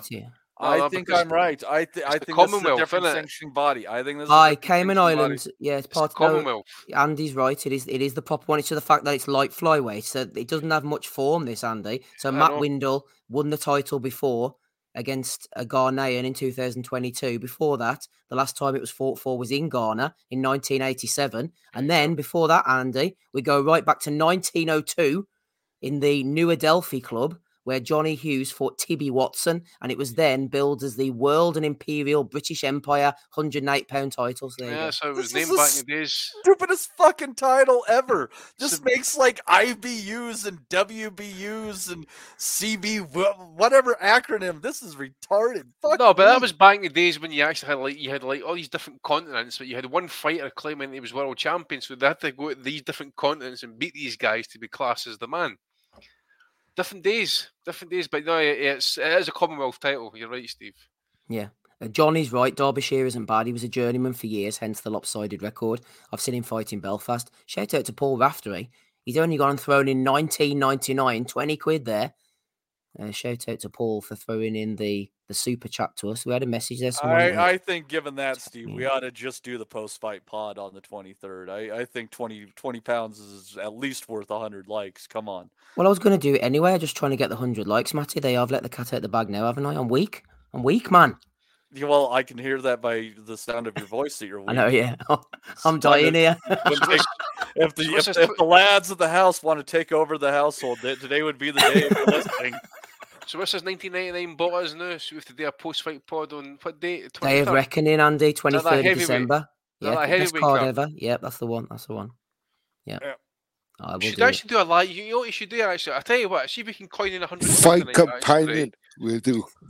For the whole card, Big Baby Miller Dubois up. We'll do fight companion if we can get to what's a long £120. At least £100, and we'll do the whole card for free. God, I'm gonna be so fucking tired of you guys. Well, it's not for after free. 4 We're hours. charging you £100, but you get it. Aye, okay.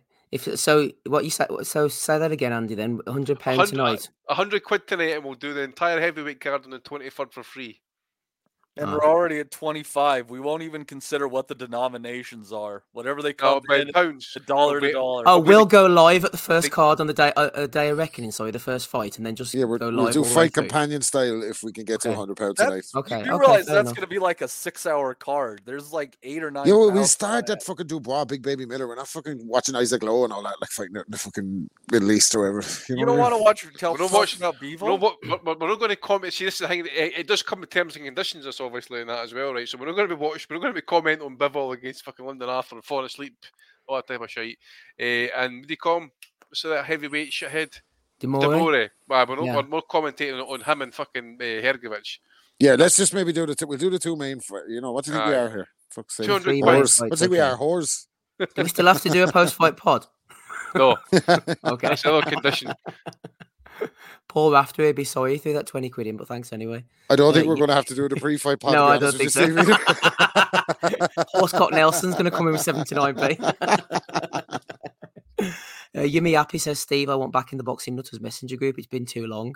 I didn't even notice you were gone, Jimmy, to be honest with you. Is he still paid on his Patreon? I don't know. Probably not. It's become a bit of a shit show, hasn't it? Always. Fans need to wake up, says Joker's Wild. Audience needs to wake up at this rate. Let's move on. What are we on to? Cayman Islands. We've done that one, haven't we? Dominic, Chris Billum-Smith next Sunday evening. So you will get a live next Sunday evening. We'll be watching. There you go. There you go. You don't have to pay anything. There's your fight companion. Chatting about the fights. Francesca Hennessy's on the card. Michael McKinson. They've both got TBAs. It sounds good, this. Ben Whittaker's against Steven Leonetti Dredge. I bet he's good. Lee Cutler against Kingsley Egbenike. I remember him, seen him before. And Chris Billum-Smith in the main event, Dominic, for the WBO World Cruiserweight title against the battle-hardened Pole, Matthias Masternak. What are you thinking about this one? On a great deal, Steve, to be quite honest. Oh, he said Billum-Smith. Yeah, he's... I would rather see Billum-Smith get this rematch with Riakporhe. I think he's done enough to deserve that. I'm just sort of relieved that we're not getting a repeat of that Akoli Grabathon that we saw earlier this year. Things can't get much worse than that there. So he should take care of Masternak. Hopefully stop him. And hopefully move on to either a rematch with Riakporhe or even a fight with Opataya, which I think I was saying to you a few months ago. I remember, Steve, that would be a very good fight, which Opataya would probably win, but it would be very exciting for as long as it lasted. So don't really have much to... Just the overall, I suppose the guys have talked about it in previous pods, the overall quality of the Boxer and Sky product. It's sort of gradually waning every sort of time you pay attention to it. It's hard not to notice that sort of gradual slip in quality control. There was when they first got underway, I remember, when they first started, you had the Khan, Brook, and you had a few other big fights, and everyone thought, no, they're not going to go silently into the night. But I was expecting quietly, this eventually to pass, that the standard would get to this sort of level. So it's Billum-Smith. He shouldn't have too much of a problem. You wouldn't have thought. I mean, how long ago was it since Masternak fought Bellew? Like, you're talking 5 years at least, aren't you? Oh, easily, yeah, I would say so. I can't even remember, to be honest with you. It would have been 2015, 8 years. Fuck, we're old. I know. Yeah, so it's... Tell me about it. Fuck me. I have my thoughts on the Boxer and the zone thing, and I look at... There was an A&R, famous A&R, Jewish New Yorker, Lior Cohen, who worked for Def Jam Records, and he used to have a phrase. He said that we sign stars, we don't dust up bums. And Eddie used to sign stars but he used to dust up some bums as well. And I don't mean that in a derogatory way to the fighters, but Eddie was a great salesman. So he would have you believing that Joshua Boazzi and Lawrence Okoli had a fucking second coming of Evander Holyfield if you listen to him on Sky, and he'd be on Sky all day banging on about it on his platform. And these fellas have left Eddie and realised that probably the grass is not greener. Eddie was probably doing a good job for him and getting them fucking paydays or opportunities that were probably more than their commercial value allows them to get on another platform. And Ben Shalom's obviously waved a bag of money in front of these fellas with the Sky budget, but I don't think Ben Shalom's as good as a salesman as Eddie is. Like, is he? Even Ed. And he doesn't hype the fighters. He doesn't use the platform. He doesn't have these fellas fucking head to head on fucking, doesn't have them on Soccer Saturday and all fucking. Eddie know how to fucking maneuver fellas and make them gain public traction for them. Like, he's a great salesman. Like, whatever you think about him, he's a bullshitter, but he's a salesman. He does his job for his fighters. Like, and I don't think Ben Shalom is as good as Eddie with that platform. Like, no, sack off Ben Shalom. Completely agree with that. M Lithgow 1983 agrees as well. We assume 4.99. He says, "Dig deep, lads," and that spurred Johnny in for his customary 79p. So we're moving in the right direction, Andy. As is Boxer supposedly. And he said Bellew then. Masternak against Chris Billum-Smith. I think it's going to be a war. I think they're going to go head on with each other, and there's going to be a few brain cells knocked out by the end of next Sunday. Yeah, I think it'll be a decent fight, mate, to be fair. Masternak generally is a good fighter. Now, I know he's got up in age a wee, but I don't know what age he actually is. Must be at least mid-30s and that. But from what I've seen him since the Kalinga fight and that, okay, it's no great opposition that he's been facing, but it's been opposition that he's won over. He's been active in terms of like his output. He's only been stopped once ever. Yeah, another thing as well is I think Billum-Smith can get himself dragged into close quarter battles far too often. I think that's bread and water to a guy like Masternak. His experience, the guys that he's been in with in the past and that as well, might stand him in good stead, unless he's completely washed overnight. I think we might get a decent scrap out of this, to be fair. If it goes a distance, it'll be interesting, but I would not be surprised if Masternak has got one effort left in him that he might just pull it out the bag here, actually, to be fair. So it'll be interesting to see what the odds are. So any of you bettors out there, Matty, definitely have a wee look at Masternak and that, because this is, he is, well, was at least anyway. I've not seen him. I don't think he's fought this year, has he? But anyways, he's generally an active output fighter. So if he's able to, if he's still like that, I think if he's got the ambition, it might have been a world title fight as well. Not getting many more of these opportunities kicking around about the doors at his age and that. So it's a big chance for him. So I would not be surprised to see Masternak pull it off here. So you betters get a look at it. I would probably say maybe Masternak on decision, actually. I think he'll be too busy for Billum-Smith. I think we'll see Billum-Smith probably cover up in the pocket while Masternak's trying to pick off the shots. And then he rule out maybe even a stoppage up against the ropes where the referee just steps in because he's taking too much punishment. Interesting, Matty. Thomas Newman as well says Masternak will beat Billum-Smith. I think he can beat down CBS. I think it will be a head-on war, and there is possibly a chance. Masternak's a tough guy. Hasn't fought in over a year, though, Matty. Last he went in against Jason Waitley. I think he wasn't he feed his own pet? Anyway, he's in Australia, and he got beaten by Masternak last October. So the inactivity could be the key, because Billum-Smith is active in and out of the ring.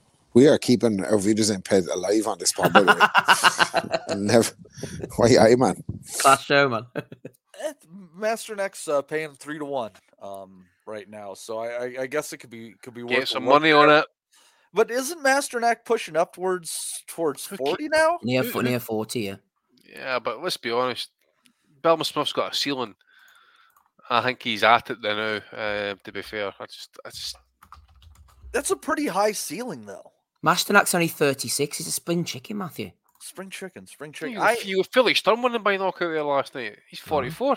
He could be up a cruiserweight next. Yeah, he knocked out a 39-year-old, though. I don't know here. There's a lot of geezer stuff going on here. I can't. I could see Masternak winning. I could absolutely see him winning, but I'm not. I think the odds are about right. I really do. I think Billum-Smith he's probably he's either the second or third best cruiserweight in the world right now, probably. So I think he's got enough for Masternak. Final word to you, Rob. Yumi Yappy says, I think CBS will get through it with the crowd behind him. That is a big plus down in Bournemouth. He's built a nice little following for himself. CBS is no great shakes, but surely he beats Masternak. I don't know. I think it's a 50-50, to be honest. Yeah, Andy's kind of swaying me a little bit. But I think CBS is a tough yoke. Like, he's a big fucking tough unit. Like, and I think when a going gets tough, he can dig deep. Masternak, tricky operator, come to fight. I just think he'll get through it. I think you're right. I think it'll be a bit of a firefight, but the crowd will pull him through and he'll win decision. Decision win, says Rob. Next weekend, Matty, we'll all be watching Haney against Prograis, but Top Rank will be busy at the same time with their Cuban sensation, Robesi Ramirez. He will be in action over in, I think it's Texas, actually. We went through this earlier, didn't we? Yeah, it is. Oh, no, it's Florida. Sorry, Florida. Well, same sort of area. Robesi Ramirez, 13-1, WBO World Featherweight title, going in against Rafael Espinoza. Haven't done any prep or previewing of this guy, Matty. He's 21-0 with 18 knockouts. He's El Divino, 6'1". My God, 6'1", a featherweight. Guadalajara. He's going to be there to be hit anyway. He's fucking what? It says on box like 6'1". 6'1" featherweight. Fucking Jesus Christ. 21-0 with 18 KOs. Let's see if he's fought anyone of People were outrageous, man, when fucking Hearns came in at fucking welterweight as a 6'2". That's right. Fucking no, 6'1" featherweight. Yeah, he's fought nobody. 5 fights ago, he fought a guy who was 14 and 12. So half of them just fucking jumped out of the ring beforehand. That's why he's fought no one. Fuck's sake. Yeah, if I was to say maybe just like without having seen him, taking a little something maybe from his box rec to say what this guy might be about. He's only 12 as well. He turned pro at 11. he beat Carlos Ornelas, who has a fairly glossy record. And in his 4 losses, he's been stopped 3 times.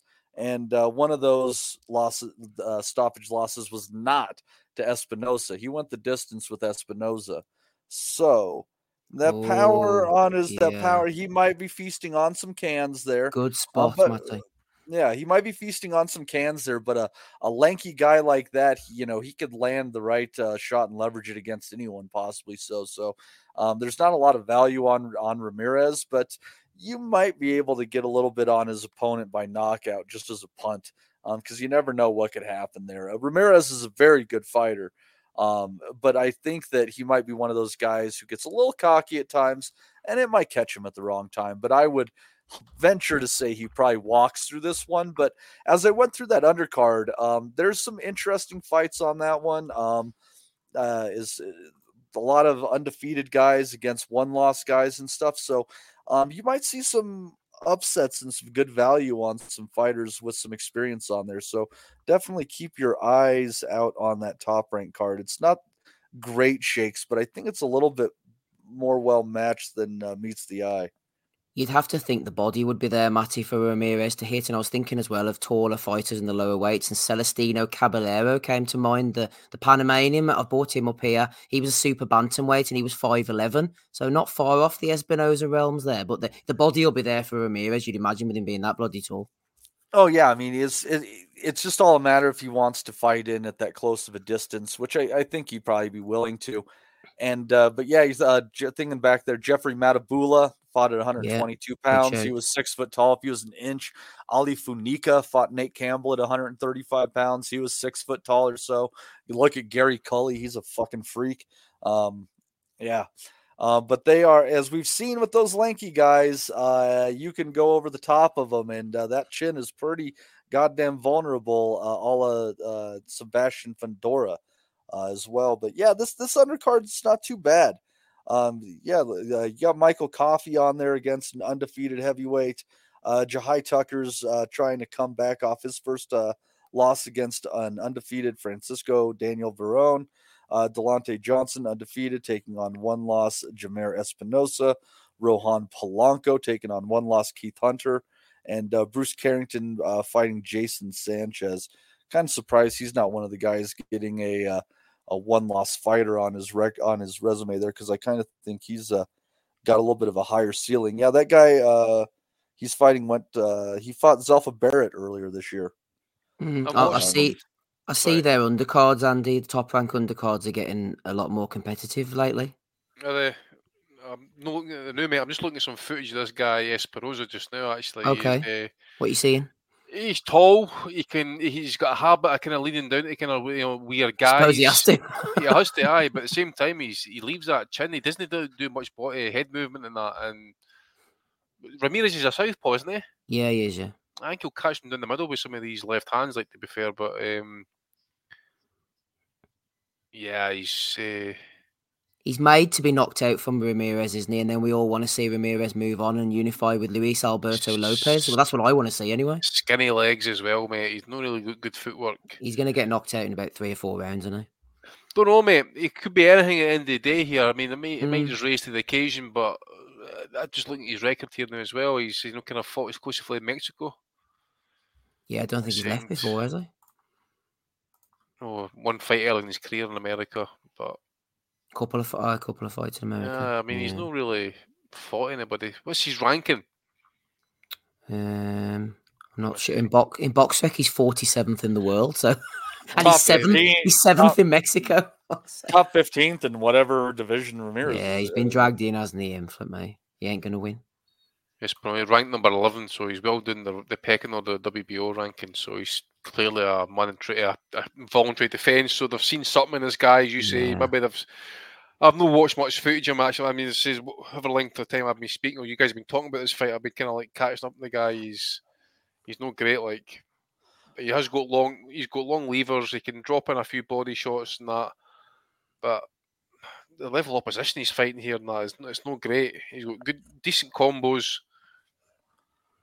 But I think Ramirez and that would be too quick for him at the end of the day. You know, I'm okay with this fight as long as Ramirez's next fight is against Lopez. And that's what I was going to say. Yeah, that's what I want to see. Yeah, give me that fight and whatever this fight is, just let it be. But that fight needs to happen. Both top rank. It's getting stupid. Who wins? Who wins? I kind of think that that Lopez has just a little bit of that unorthodox, a little bit of a rough style that I think a guy with an Olympic pedigree is going to kind of have a hard time dealing with just because it's so weird. So I kind of lean towards Lopez. I agree, Rob. I think that Rob Easy has been there to be hit in the past, and after the first 3 or 4 rounds, he wears down. I would fancy Lopez to catch him at some point. Maybe not stop him, but I would pick Lopez in that fight. Yeah, I have to see it. I don't know, maybe Ramirez can pick his pocket, but don't fucking ask me. After the last few weeks, my calls on anything, don't fucking ask me. Like, I don't know. What the fuck do I know? I've got 4 words for these. Never trust a Cuban. Oh, that's true. That's true. Okay, so Ramirez against Lopez. Hopefully, if he can get past the spidery Espinoza. Let's move on to the Chase Center, San Francisco in California. We were talking off air, Andy, the Devin Haney against Regis Prograis fight. Is this something that's getting you excited towards the end of the year? I tell you what, no. Matchroom, to be fair to them, they are having a pretty decent end of the year. They had Conlan this weekend. They've got the Haney Prograis fight next weekend. Then they've got Sonny Edwards against Bam Rodriguez. Then they've got the Day of Reckoning thing on the 23rd, which we're not going to be doing the live companion show for. But it's not a bad end to the year from old Eduardo, I think. Yeah, well, we'd give him credit, mate, but that's his job at the end of the day, as Roy Keane would say, to put on decent cards and that. So, cheers, Eddie. As for the fight itself, I say to you as well, mate, I'm not really feeling it, to be fair, but I say it's a decent enough fight. Just because at the end of the day, with Regis Prograis, for me, that was a career that kind of promised a lot and a lot of talk, but hasn't really delivered. His last fight was a snooze fest.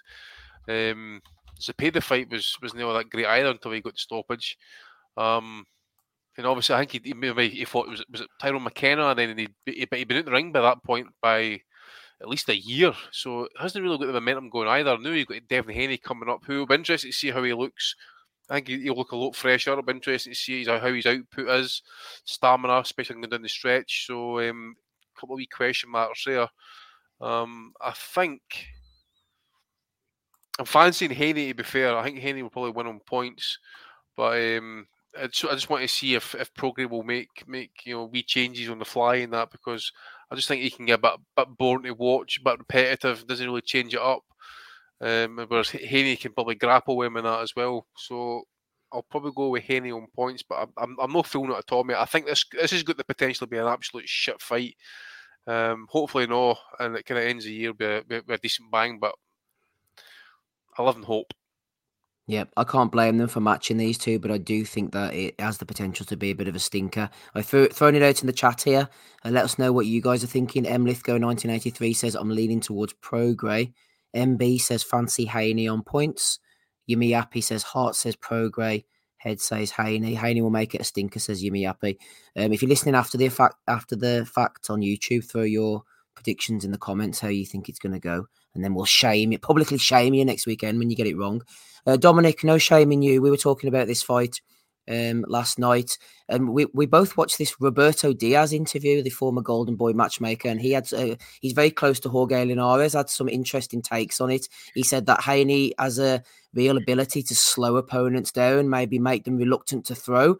So I would ask you, off the back of that bit of analysis, can Prograis afford, therefore, to step off and try and box with him? Or does he need to say, look, I'm a 140 guy here. I'm going to use my size, my strength, my power, try and make things ugly for you? Because if Diaz is right and Haney manages to lull him, snake charm him, slow the pace down, you got to think Haney's just going to shut him down on points in that case.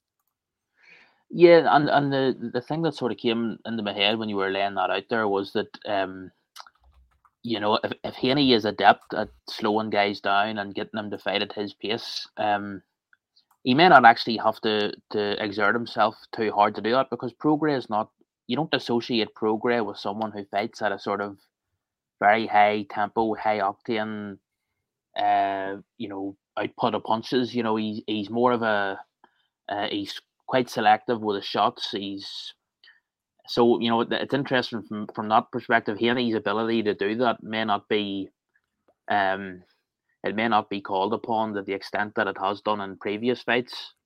But I wouldn't. I can't really disagree with what Andy said. I would back Haney on points. I think also what you have to bear in mind here is what the guys have discussed before after Prograis' last fight is his age. I think is he 35? If he's not 35, he's not far off it. He's 34, so he's not far off it. 34. He's been in some tough fights. The Taylor fight was a very tough fight.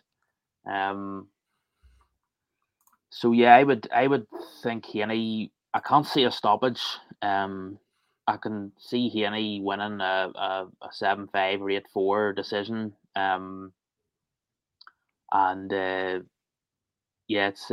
It's an interesting one, but I would go for Haney on points. The boys are throwing in their predictions again. Michael Thompson says, just think Haney is extremely sharp and will keep Prograis at a distance. Johnny says, I could be way off, but I think Haney gets the stoppage. Regis passed his best and cut into 135 would have taken a lot out of Haney. In his last fight, Haney, the other one, Prograis, didn't look great against the tall, languid figure of Danielito Zorrilla. I think Prograis, to be fair, is a guy who fights up or down to the level of opposition. And if you can't get up for a Haney fight, then what can you get up for? Which leads me to believe that Zorrilla, he maybe overlooked him or felt the nerves or didn't feel he was the threat that he turned out to be. Well, he was a late opponent too, and that's not the style that Zorrilla fights in typically. That was pretty unexpected as far as that went. But despite all that, I think what would worry me if I was backing Prograis in this fight is in that Zorrilla fight, Zorrilla kept circling to Prograis' left, and he kept throwing the jab instead of just throwing a lead left hand and letting Zorrilla walk into it. And I would think that would be is that Haney would probably want to move the other direction. And if he's not pulling the left hand with the guy moving into it, he's going to have a lot of trouble finding the left hand with the guy moving away from it. So unless he's able to really close the distance, make it rough, he is the better puncher in this fight. I just think it's going to be a long night for him. And my hunch is no matter who wins this fight, I have a feeling this doesn't go the distance. I think either Devin Haney's going to have a rude awakening going in against a legitimate puncher, a weight class north, or that he's going to run over a guy who might have just had one too many and is just not quite what he used to be. So I'm just not feeling this fight going the distance at this point. I think as well, Matty, Haney is very risk averse. He ties you up, doesn't he, when you're getting close, those spidery arms. Progray's feet might not be quick enough to close the distance and get those shots off before Haney has jabbed him and grabbed him. I know Progray lets the shots go. He is a powerful puncher and he is fast, but I just think that footwork, man, I just can see that range and that distance, Haney just grabbing him and bringing him in and demoralising him almost, because Haney is quite, he's a very defensively astute fighter. Yeah, I think just playing the role of spoiler, you could do that. And at that point, I don't think it's going to, my stoppage prediction's probably out of play at that point in time. But I don't know. We'll see. I think the question is one of the fighters in the other one's head, and watching their face off, there's a chance that that Prograis is in Haney's head. And if he does that, he might be able to get Haney to fight unHaney-like. So yeah, we'll see how that turns out.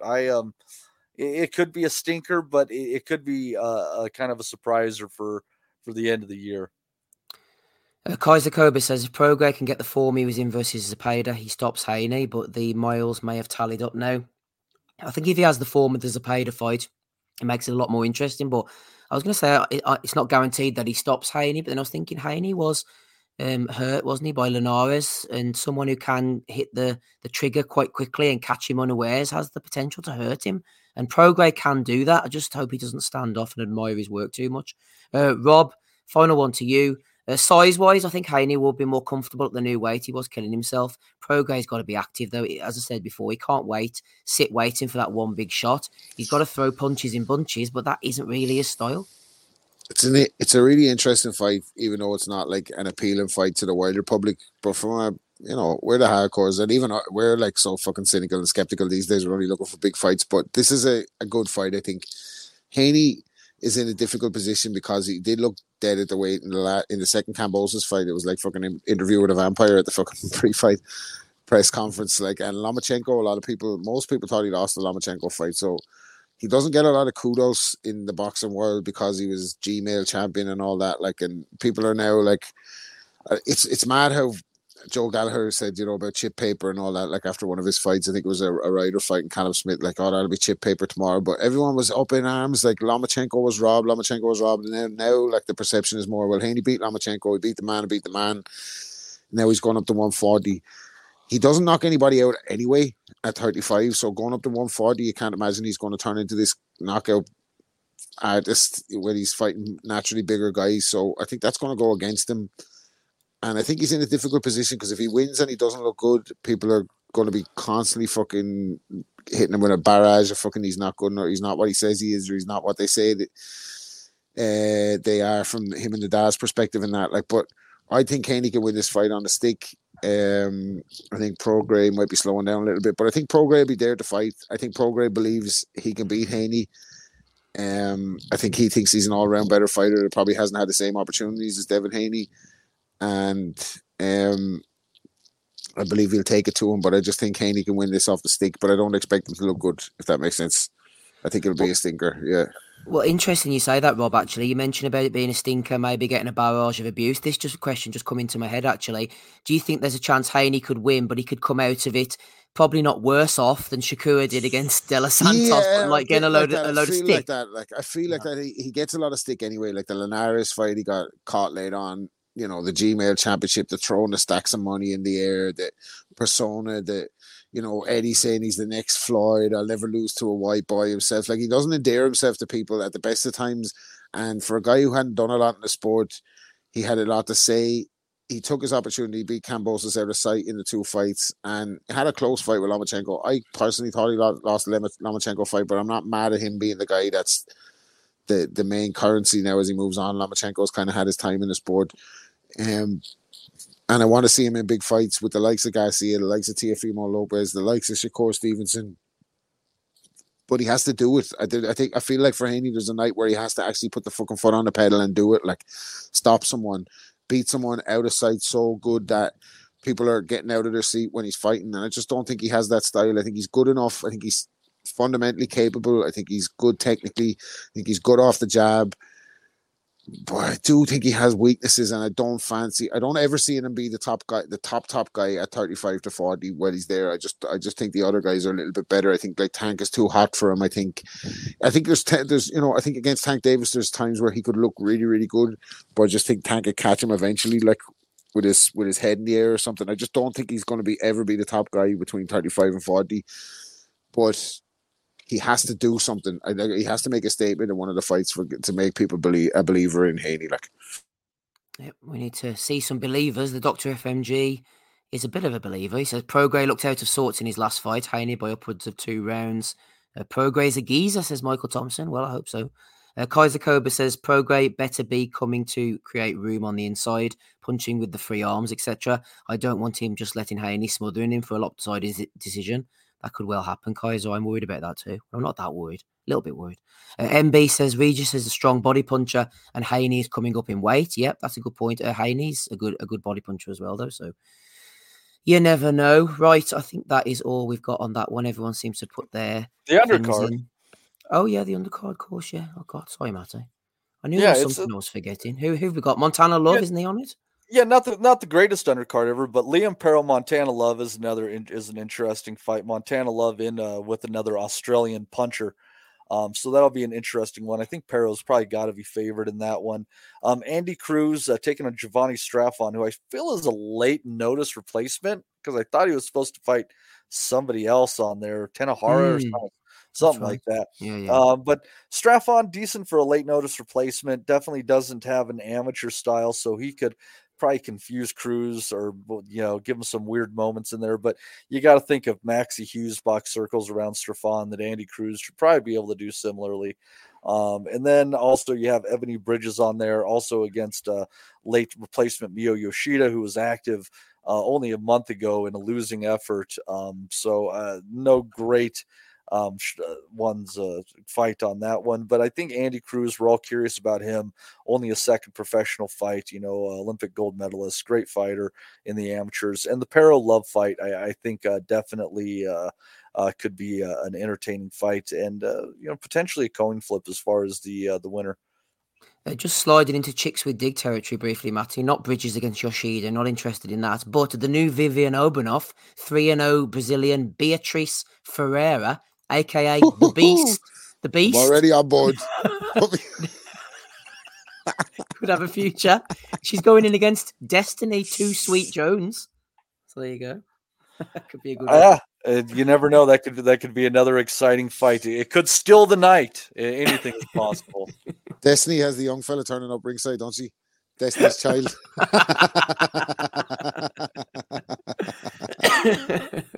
Oh dear. Yeah, that could be a good one.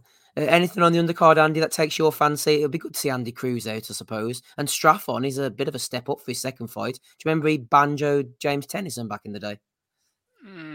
Vividly, mate, to be fair. Yeah, I suppose the Paro Love fight might be decent. Chebany's no, I'm not bothered with that one, unfortunately. Yeah, I suppose Andy Cruz, I'll watch that purely because we'll see how far this Cuban will go before it falls to pieces for him. You know what I'm talking about? Mm-hmm. I just really want to see these Cubans really in a real proper gut check fight and that, see if they can battle through it, because I'm trying to think the last one actually has come through and sustained something. Is the guy at super middleweight, Morel, is he Cuban? Yeah, I believe so. Yeah, he's a problem for anyone. He's brilliant, I think. Well, like Andy said, like he is. I agree that he's a problem, but you want to see him. You want to see someone put up a bit of stubborn resistance to see what they're going to be like in the face of. Yeah, adversity. I suppose Bossanuli did to a point, but he was just like a punch bag at the end, wasn't he?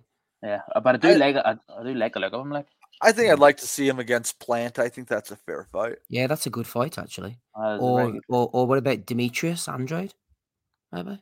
No? I think Andrade's going back down to 160 if he keeps fighting. I think he'll pack it in, to be honest. Hope so. From your lips to God's ears. You never know. What did you think, Dominic, of that Benavidez Andrade fight last week? Thought Benavidez very impressive. Very impressive. Dominic, do your Andrade doing DMX impression. That's one. I've never even tried that one.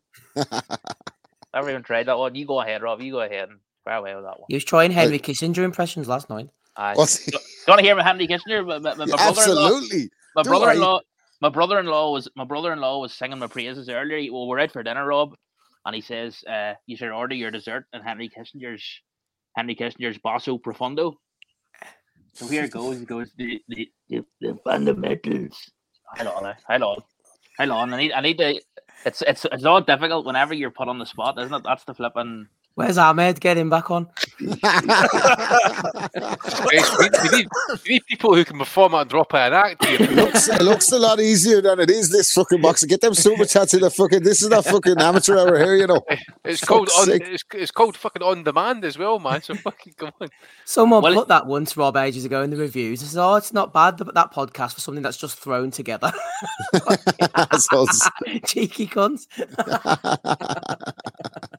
Sorry, Dominic, go ahead. He was always exasperated, Kissinger, that whenever he wanted to phone someone in Europe, you know, he knew when he wanted to phone Moscow or phone Beijing, he had a number. He knew who to call. It was very simple, very straightforward. But because of Europe, there was all these different countries. You know, there was no one center that he could call. He got very exasperated, and he sort of turned around to one of his aides one day and he says, "Who do I call when I want to call Europe? Who do I call when I want to call Europe?" That was a brilliant Bob Aaron, man. I fucking love that, man. She's not. I think it's Darth Vader.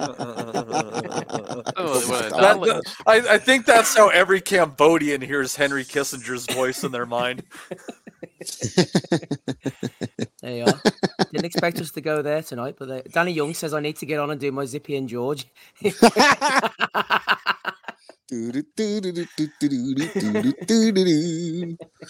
it's probably when you think back. I shouldn't say it. They're probably all. Right, Good catch, Rob. Good catch. Let's get on to the value of the week. Have I missed anything else, Matty? Money, like going around that big suit all day. Have I missed anything else, boys, or is that it? Like I said, there's a bunch of guys in some random fights here and there. Some televised, some untelevised. Kind of a weird week if you really explore the Box Rec schedule. So just keep your eye out. You never know what might be popping up on a streaming service or on YouTube. Brilliant stuff. Let's get on to value of the week. He'd be fucking paying for it anyway, whatever it is. He will. He loves the payment. Matt, he loves the payment. The Zone. Shout out. We're coming to the Zone in value of the week. Let's have a quick rundown. Who's here? Episode 551. Rob Kelly is here. Dominic, aka Henry Kissinger, is with us as well. Matty Di Gialinardo and Andy Patterson. I'm Steve. We've nearly made it to the 2-hour mark. Talking of the Zone, last night they were live on air. As someone put this in the Nutters chat, they were live on air. Just started the show, but unfortunately, someone didn't get the memo. Let's find out. While young prospect Cameron Bong is quickly back in the ring following 2 impressive victories after his professional debut just 8 weeks ago. I am buzzing for tonight, and I'm delighted to be joined by Andy Lee and Jamie Conlon, who of course has not only been watching over his brother Michael, but also helped put tonight's show together. Jamie, how are you, mate? What a card, top to bottom, room for a really special night, right? Most definitely. Obviously, Michael coming back, the get back as we've named it, is the big headline, but there's been some fantastic fights on the card, and we're treated the host of Irish boxing.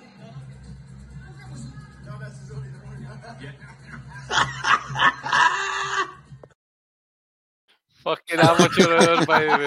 Honestly, what a clusterfuck. Someone should sue them. That's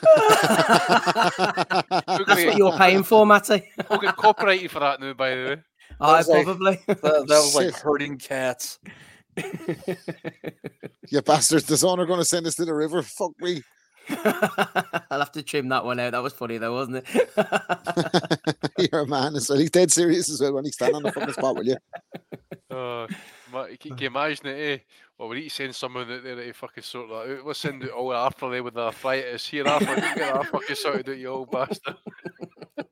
What, we're going to smelling a piss as well. Poor Arthur. Anyway, moving on. Over to Tim Go Boxeo. push some pro boxers around there, old man. Holy shit! There's context to this one, first of all, and here we are. Tim Boxeo's back on the scene just in time for heavyweight debutant Guadalupe Quintana Dominguez, £206, and Leila Michelle Martinez, £215. Face off tonight in Ciudad Juarez, Mexico, live on YouTube. There you are. Ooh, 400 plus pounds of pressure. As I said to Dominic Bagsby and the referee. Well, Martinez scored a second round stoppage win over Guadalupe when the corner of Dominguez throws in the towel in their heavyweight bout. So there you are. Two athletes in the prime of their life, says Billy Boxing. Throws in two towels. The beach towel. Can on, the you girls. imagine, man? This pic from the back, it just kind of looks like Antonio Margarito let himself go. And Antonio Margarito wrapped the hands of the one that won. There was footage, but I wasn't able to cut it, unfortunately. Oh, but send it on. Yeah. How hard are you going to have a cheeky masternack later, Rob? It's on Chicks with Digs, El Chicks with Digs, Chicas with Digas. hosted by Maddie and Tim Boxeo. That would have been that would have sounded so much better than Razor Ramon's voice there by Chica. I'm a success. AP says this is what Nathan Gorman called ranking material. Nathan Gorman was taping your one shorts up. He was. Oh my gosh, that's funny. Oh dear. I just seen somebody's comment there in the chat there about Crawford's wife. She'd smash you two of them up in 5 days. Both on the same night, man. Get stuck into them. But me, that's crazy. Anyway, talking to Gorman, we brought him up earlier. There he was. You saw this one, Andy, as well, didn't you? After the 6th round, the referee was fed up pulling up his shorts, so the corner man got the gaffer tape out. It's in memory of the late great Oliver Smith. It's a fucking disgrace. That was a fucking disgrace. Jesus Christ. Dear. He was running around with sellotape all around his shorts and his waistline, man. It was bizarre. It was funny. See when the decision came into it was like one of these situations. Well, I tried my best. I took part. It's not the winning, it's to take part. This what counts. Fuck off, man. Get the fuck out of here. Your shorts wouldn't even stay up, man. See what I'm saying about this guy, right? Like, I look at fellas like that went to the gym and all right. I could not throw a punch to save their lives, but they went to the gym every day and it just could, like, they would have loved to be a fighter, but it just couldn't be a fighter. And this fella can be a fighter and he can't even get his shorts to fucking stay up without gaffer tape being fucking brought into the equation after round 6. Give me a fucking break, man, will you? Like, just talk about wasted talent. Like, I know Dubois fucking beat him in that fucking, but that was, a lot of people thought that was a 50-50 fight, and Dubois has gone on to fucking run Usyk close, and this fella's having fucking silver tape holding up his shorts on Channel 5. Wasserman Channel 5 show. Fucking hell. Fine margins. Go to the gym, man, will you? Fucking do yourself a favour. Fuck's sake. Could have won that fight, like, fuck's sake. They wanted you to win that. All you had to do was train, man. They fucking set it up for you to win. Jesus. Anyway. Yeah. I really wish Oz was back for this, like, to be honest with you. I want Oz's opinion on the fucking tape holding up his shorts. Come on, Ozzy, come back with the John Fisher content. And maybe the People's Boxing Championship Boxing. We are. There's Don with his card. Is this what Don King flyers are reduced? That's what he was, yeah. Fuck's sake. Well, he's still putting on stat cards in fairness to him. Wiggins versus Howard. This is a Wiggins is real. Look, it says plus 2 more title fights, Rob. Oh, well, that's good. Fucking Casino Miami. I'd say it'd be a good time, to be honest with you. Mm-hmm. A lot of Cubanos in supporting Perez in Miami. I think that's a good Saturday night out, to be honest with you. Better than Buglioni on a Saturday night, that one. He's big pals with Trump, isn't he, Don King? Don is, yeah, absolutely. He's big buddy. You see, if Trump gets Matty, if Trump gets re-elected, you'll have the Don as your flipping ambassador to the UN or something, waving his wee flags. I don't know if Trump gets to the next election without going to jail, or that Don King makes it without dying. Well, if he needs advice, if he needs advice about avoiding the pen, there's no better man to go to than the Don. Yeah, true enough.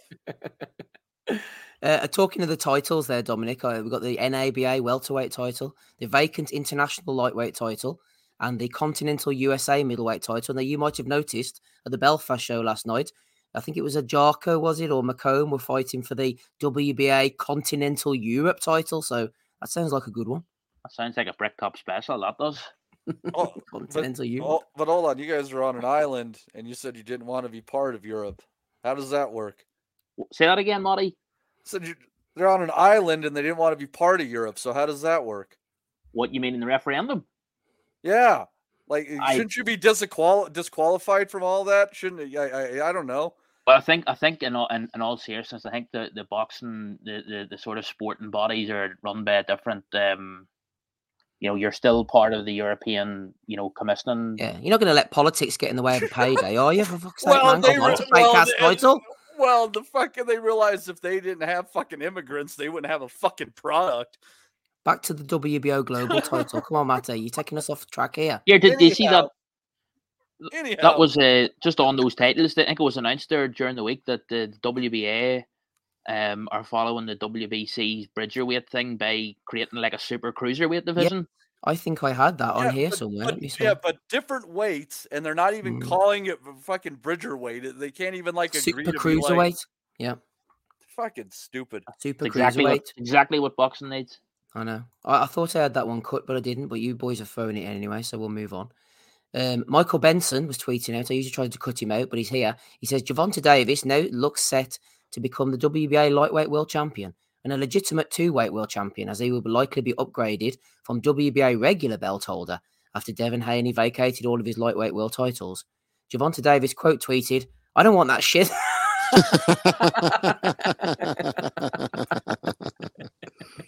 Because he can't use email, Rob, to receive it. That's the problem. Good man, Gervonta. Do you think Gervonta controls his own account, or do you think someone's doing that for him? I don't know, but he took a clip out of the Mayweather playbook last night, didn't he? And he put up a shot of his new car, and then followed by Ryan Garcia taking a knee against him, like on the night Ryan Garcia fucking comes back, like. So, learning from the best. I mean, a hell of a fighter, making a lot of smart investments there. I think he does, Dom, because he likes a deletion, doesn't he, Gervonta? He puts up some wild shit sometimes, then deletes it afterwards. Yeah, I think he probably does. Yeah, he's a top tier shit talker for sure. Yeah. Well, he's been beefing with King Rai anyway, and Garcia bit back at him and said, Gervonta Davis will never give anybody a fair fight. He doesn't have the dog in him, Matty. Doesn't have the dog in him.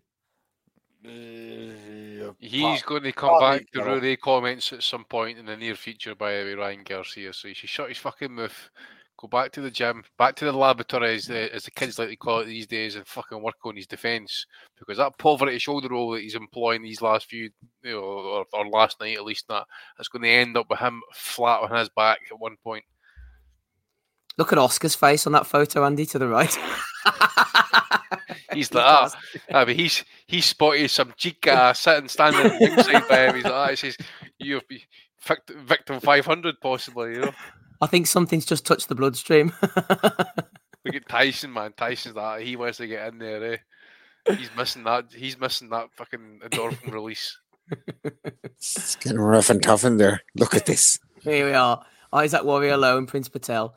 Lowe says, end the year like I gonna start 224. Thank you for the support and message, means a lot. No time to step with my family.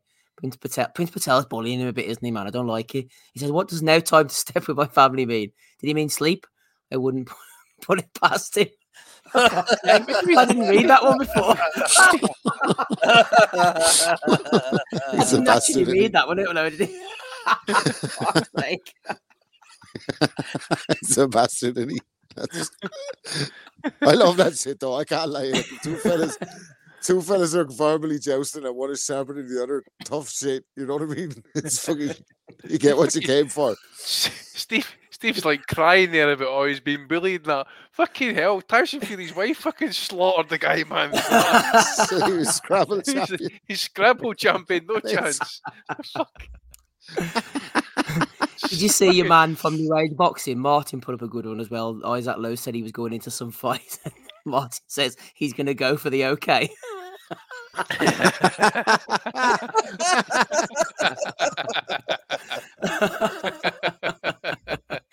Oh, there's some nasty bastards out there, man. Isaac, we support you. Oscar De La Hoya excuse me, tweeted out during the week. I have to say that I'm really concerned about Ryan Garcia's state of mind, considering his history of mental instability, which he's documented himself. His current erratic behaviour shows he's clearly not focused on Saturday's fight. You won't take my calls, Ryan. I hope you're okay. That was deleted soon after, wasn't it? In fairness, right? Me now, I wouldn't even take Oscar De La Hoya's calls now, and like I'm nobody. Do you know? Not a chance. If I had Oscar's number right and he rang, ask Dominic, right? He can barely get me on WhatsApp. If Oscar fucking rang me, like, right, no chance. I'd be like, no, sorry, man. I'd take it maybe the first time. You fucking liar. I'd take it the first time, but I wouldn't fucking like. You take it the first time. You take it the first time just to get to know him, and I'd be like, no, fuck it, Oscar, come on, stop, man. Because what time in the morning would Oscar be ringing you, really? You know what I mean? Well, to be fair... Ryan, you won't take these 2 a.m. calls that I make it to you. Rob, to be fair, those 2 a.m. calls will be coming into you at about 10 in the morning, so that seems reasonable. Yeah, West Coast time. Give Oscar a chance, man. I'm not up at 10 in the morning. What's wrong with you? I'm a slave. We were talking earlier about Rabizi Ramirez possibly fighting Luis Alberto Lopez. An old Gad, fresh from Kingston, Jamaica, has a pronunciation of his own. Here's the Gad. Obviously, Luis Alberto Lopez. Oh, see these guys, man. I tell you what. She really kind of fucks me off, right? It's not their fault, but see when you get... foreign speakers on English-speaking television. So, like, take that dickhead that does the Spanish football, for example. What's his name? Balogun, or whatever his fucking name is. Oh, Balagay. So he actually like overpronounces. It's like, and you get that dickhead that does the German football. He's the same fucking way, right? He speaks like a native. It does my fucking nothing. He's no Spanish. He's fucking English. Just speak properly. Luis Alberto.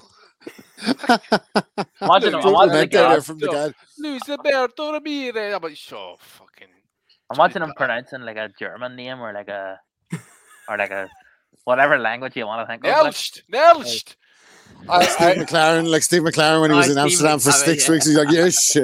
All we need to do is Joey Barton fucking French English. French fucking. No, I'm telling you, give me Luis Alberto Lopez fighting somebody in Jamaica with the dad on comms. Fighting Coughlin Lang.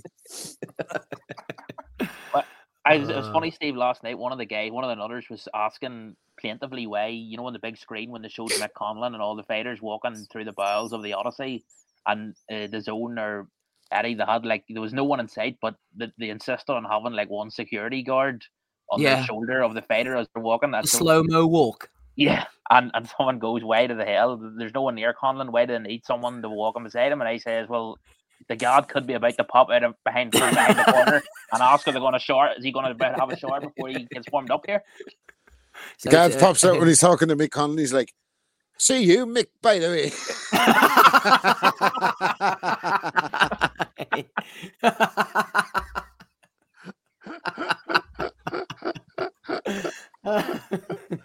He'd be like Brendan Behan or something.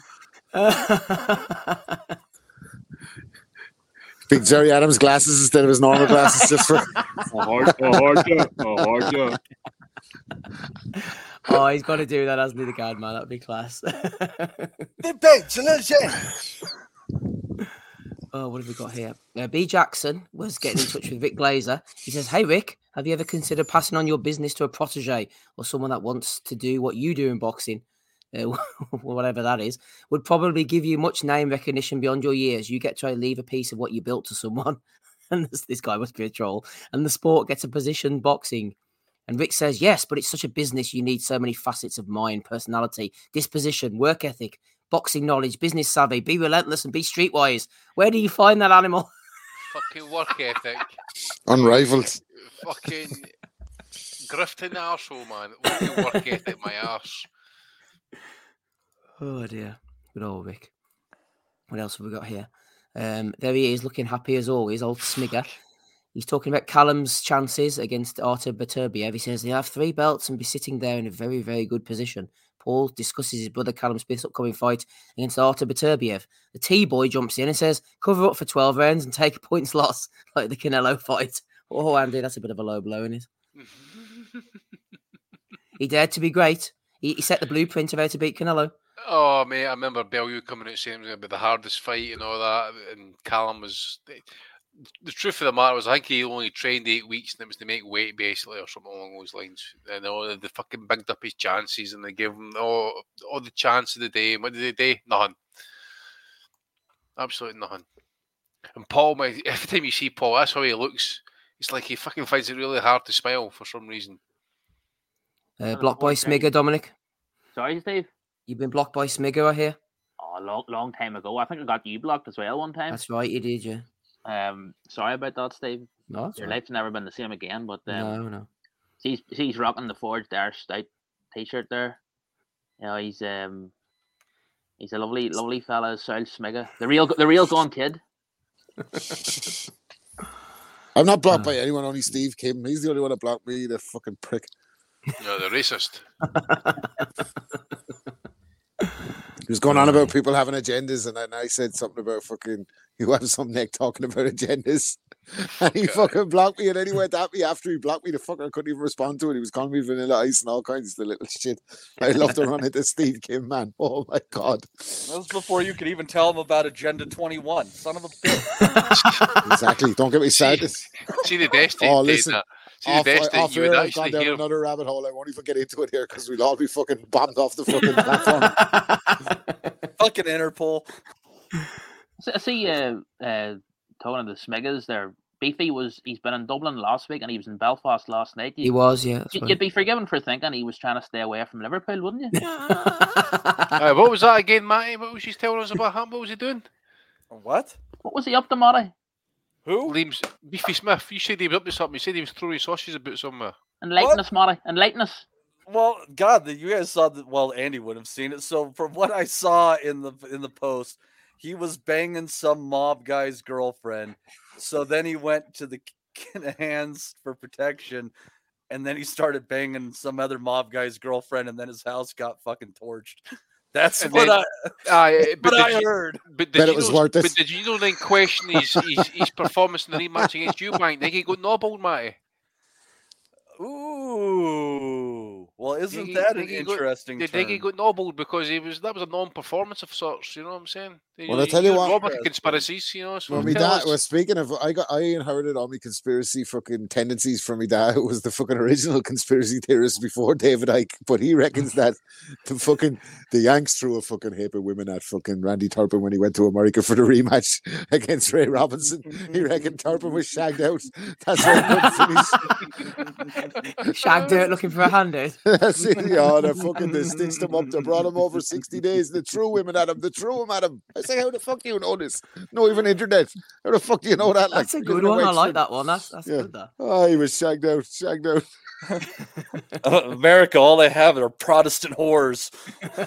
But it's mad. You think about the generations that we think back like 25 years. We're talking about Holyfield and that. Like I remember being, and I know this is Bellew of the Week, like, but I remember being like in the 80s, talking to me, my dad's sister's husband, like, and he had been at the fucking Randy Turpin Robinson fight, like, but it was only like fucking 30 years ago. You get me? Like, it was only like he's talking like 30 years back, like, and he was telling me vividly like the story of the fight and all that, like madness. Anyway, go ahead. No, that's good. So what you're saying, Dominic? He's been told to lay low from Liverpool. Is that right? So what's he doing there in Ireland, man? That's the worst place to fucking lie low. What the fuck? Well, speaking of me, he worked in England in the 60s or whatever, and used to be having banter with the English lads or whatever about the political situation in the north. Some fella allegedly said, "You'll never get back those 6 counties." And someone said, "Well, we do you a deal. Give us back the 6 counties, and we give you back Liverpool."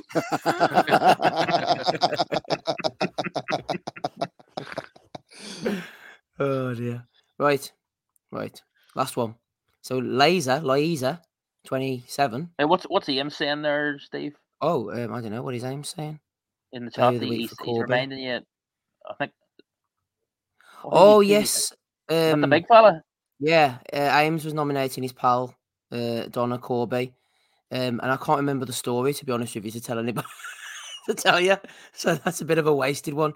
It was something at a concert, Ames. I can't even remember, to be honest with you.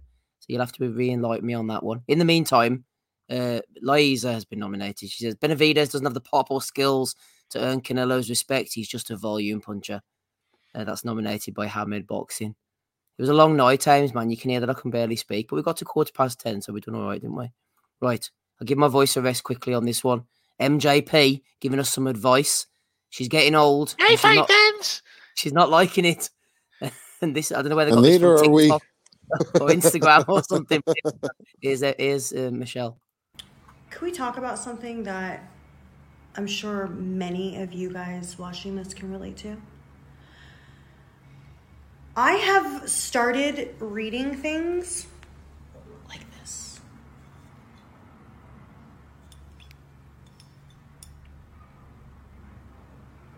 I have always had great vision, but only until the last maybe 4 or 5 months. I'm starting to read like the fine print is a little bit too small. Why is everything a little blurry? It's like no matter how much you prevent it, age just creeps up on you. I thought What is how she really leans into her position? Jesus Christ. Do you know what I was thinking the whole time I was watching that clip is how long would I actually tolerate this in real life? Like, not fucking as long as that clip went on. I know that's fucking shut up, man. What? Put filters on it and everything to you, man. Jesus. Lovely woman. She's doing her best. We wish her well. Yeah, absolutely. Speak for yourself. What's she saying? What's she saying is really profound. Like what you're, you know what I mean? Your eyesight gets worse as you get older. Well, what are you? You're like 40 something. Like fucking. What did you think was going to happen? Fuck's sake. Yeah, go on, Dominic. I know how she would sort out the Israel-Gaza crisis, don't we? And you could. Hey, I just want to nominate some of the guys in the chat for the value of the week for saying that basically that they wouldn't hit that. What the fuck is wrong with you? Matty, have a bit of respect, man. This isn't Chicks with Dig material. This is like, my God, like, are you guys seriously getting better offered to you on a daily basis? You walk into the pub and the hottest chick there ends up leaving with you? No, you drink a couple of vodkas and you go home with some random fucking skank that's just maybe a 6 on her best day when she has 2 hours to prep. You know, speak for yourself. Fucking all them filters, man. Your woman probably looks like Jimmy Corkle in real life. She's a nice looking woman, and she says stupid shit. Don't be so sexist, buddy. Well, it was so progressive over here. Established boxing journalists are treating her like a piece of meat. Fucking pathetic. Oh, what a world we live in, Rob. What a world we live in. Chicks with no dignity, says the Dr. FMG. Which is a better podcast, by the way. yeah, you'd be willing to co-host that one with me, wouldn't you, Rob? Might have some insights. Right. Excuse me. That's all the ones that I've got. Andy, what have you got for us? I'm just thinking that the show would basically be like calling people, and whoever answered is clearly someone without dignity. Like if they're taking our calls, well, you qualify. I'm sure. Go on, Andy. What you got? Just a couple for me. The Kaj Soha, I think he's head of sports or something like that at Channel 5. He tweeted out Nathan Gorman back in action, Channel 5 tonight, 10 p.m. And Tyson might turn up as well too. Please share to help support live and free boxing. I tell you what, mate, keep hitting that shite on. There'll be no fucking free boxing for you, I can guarantee you. There'll be no job for you either, mate. You're booting your arse, Skid Row. Absolute shambles, man, that fucking card Friday night. What else we got here? That Ryan Rizicki against Duradola fight was £20 pay-per-view. Sorry, $20 pay-per-view. 20 Canadian dollars that is actually. Yeah. For 2 minutes of action, under. I don't know how much that is in real money, to be fair. One for O'Hara Davis for visa issues. One for Eddie Hearn. There was a great caption actually with Eddie on IFL's Twitter account. He looks like he's a washed out man. Like he just looks jaded. Sums him up right now, and that the whole thing's gone to fucking pot. So one for the old Edward, and I'll finish off with this one. Tony Bellew on having a wee kind of like round the campfire chat, bigging up his performance against our man Sasa Usyk. According to Tony, it usually takes Usyk 3 rounds to download the data. Yes, he said those words. They downloaded the data to figure it out, and it took. But This is the point. It took Usyk 8 rounds to download that data to figure out Tony, and then he knocked him out in round 9. Oh, fucking And bullshit. he got up at 6. He got up at 6, mate. Fuck it, 6 months later. Fucking Jesus. So one. He got up at 6, absolutely concussed. He doesn't fucking put that pad in. Well, he probably can't remember. Some joker said last night that in round 6, Conlan was downloading the data. Fucking brutal, aren't they? Eddie, should you remember Eddie had to go over, but Belly's head was sort of sagging on the bottom rope, and Eddie got up out of his seat and sort of had to cradle his head, before he sort of turned around, it's just up at 6, up at 6. Like Mac in Rocky 4. Gillian White in Gibraltar.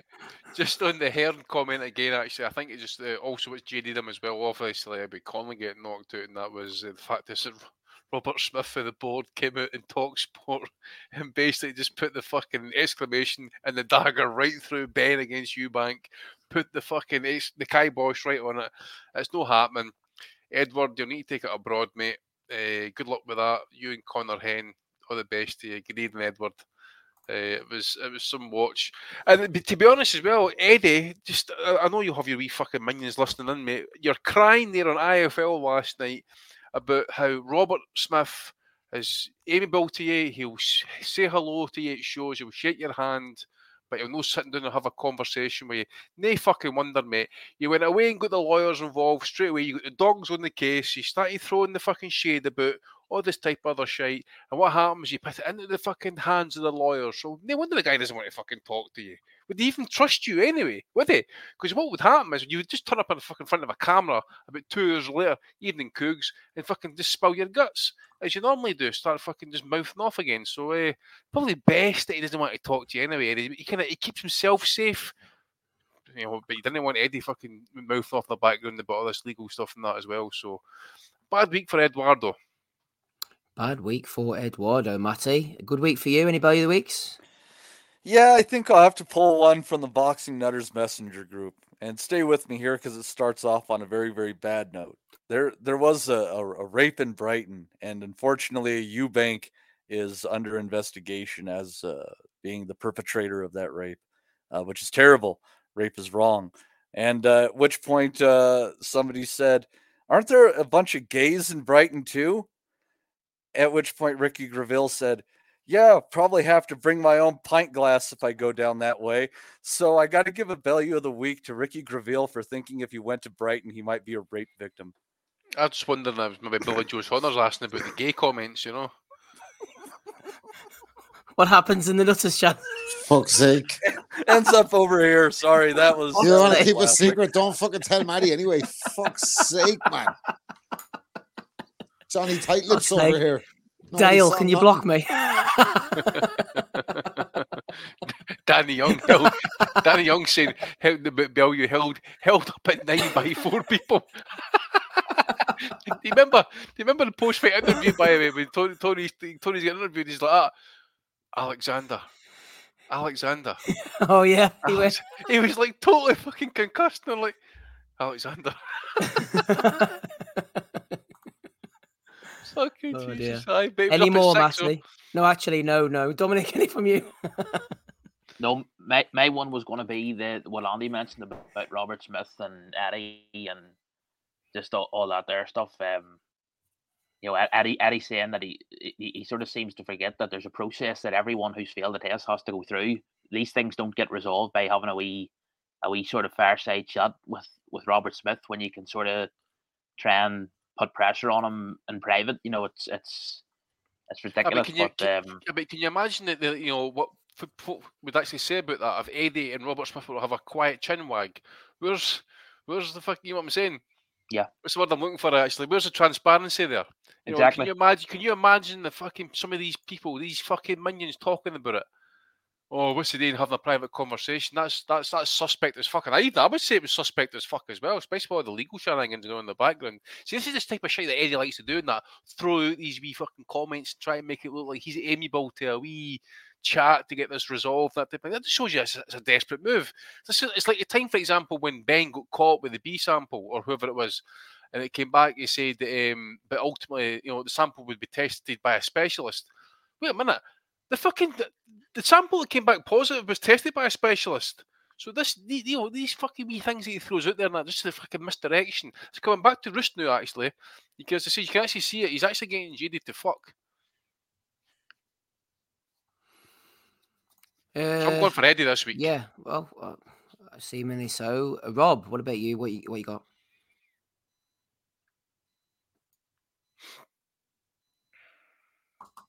You're on mute, Rob. Any nominations, please? Can we hear him? Can you hear me, Andy? Yeah, I can hear you fine, mate. Rob's still on mute. Rob, hurry up! I'm trying to watch fishing on television. Yeah, I need a piss soon. That's all right. Rob's maybe been abducted by aliens. We'll go through these quickly. So we had the DAZN shenanigans at the beginning. We had Gad's pronunciation. We had MJP complaining about her age. We had the two fine athletes. We wish them well. This is an athlete as well on Channel 5. He might turn up on a Don King show if he's lucky. Javonte Davis going in on the WBA. King Roy fires back. Prince Patel and Isaac Lowe going back and forward. Oscar De La Hoya is worried about Garcia.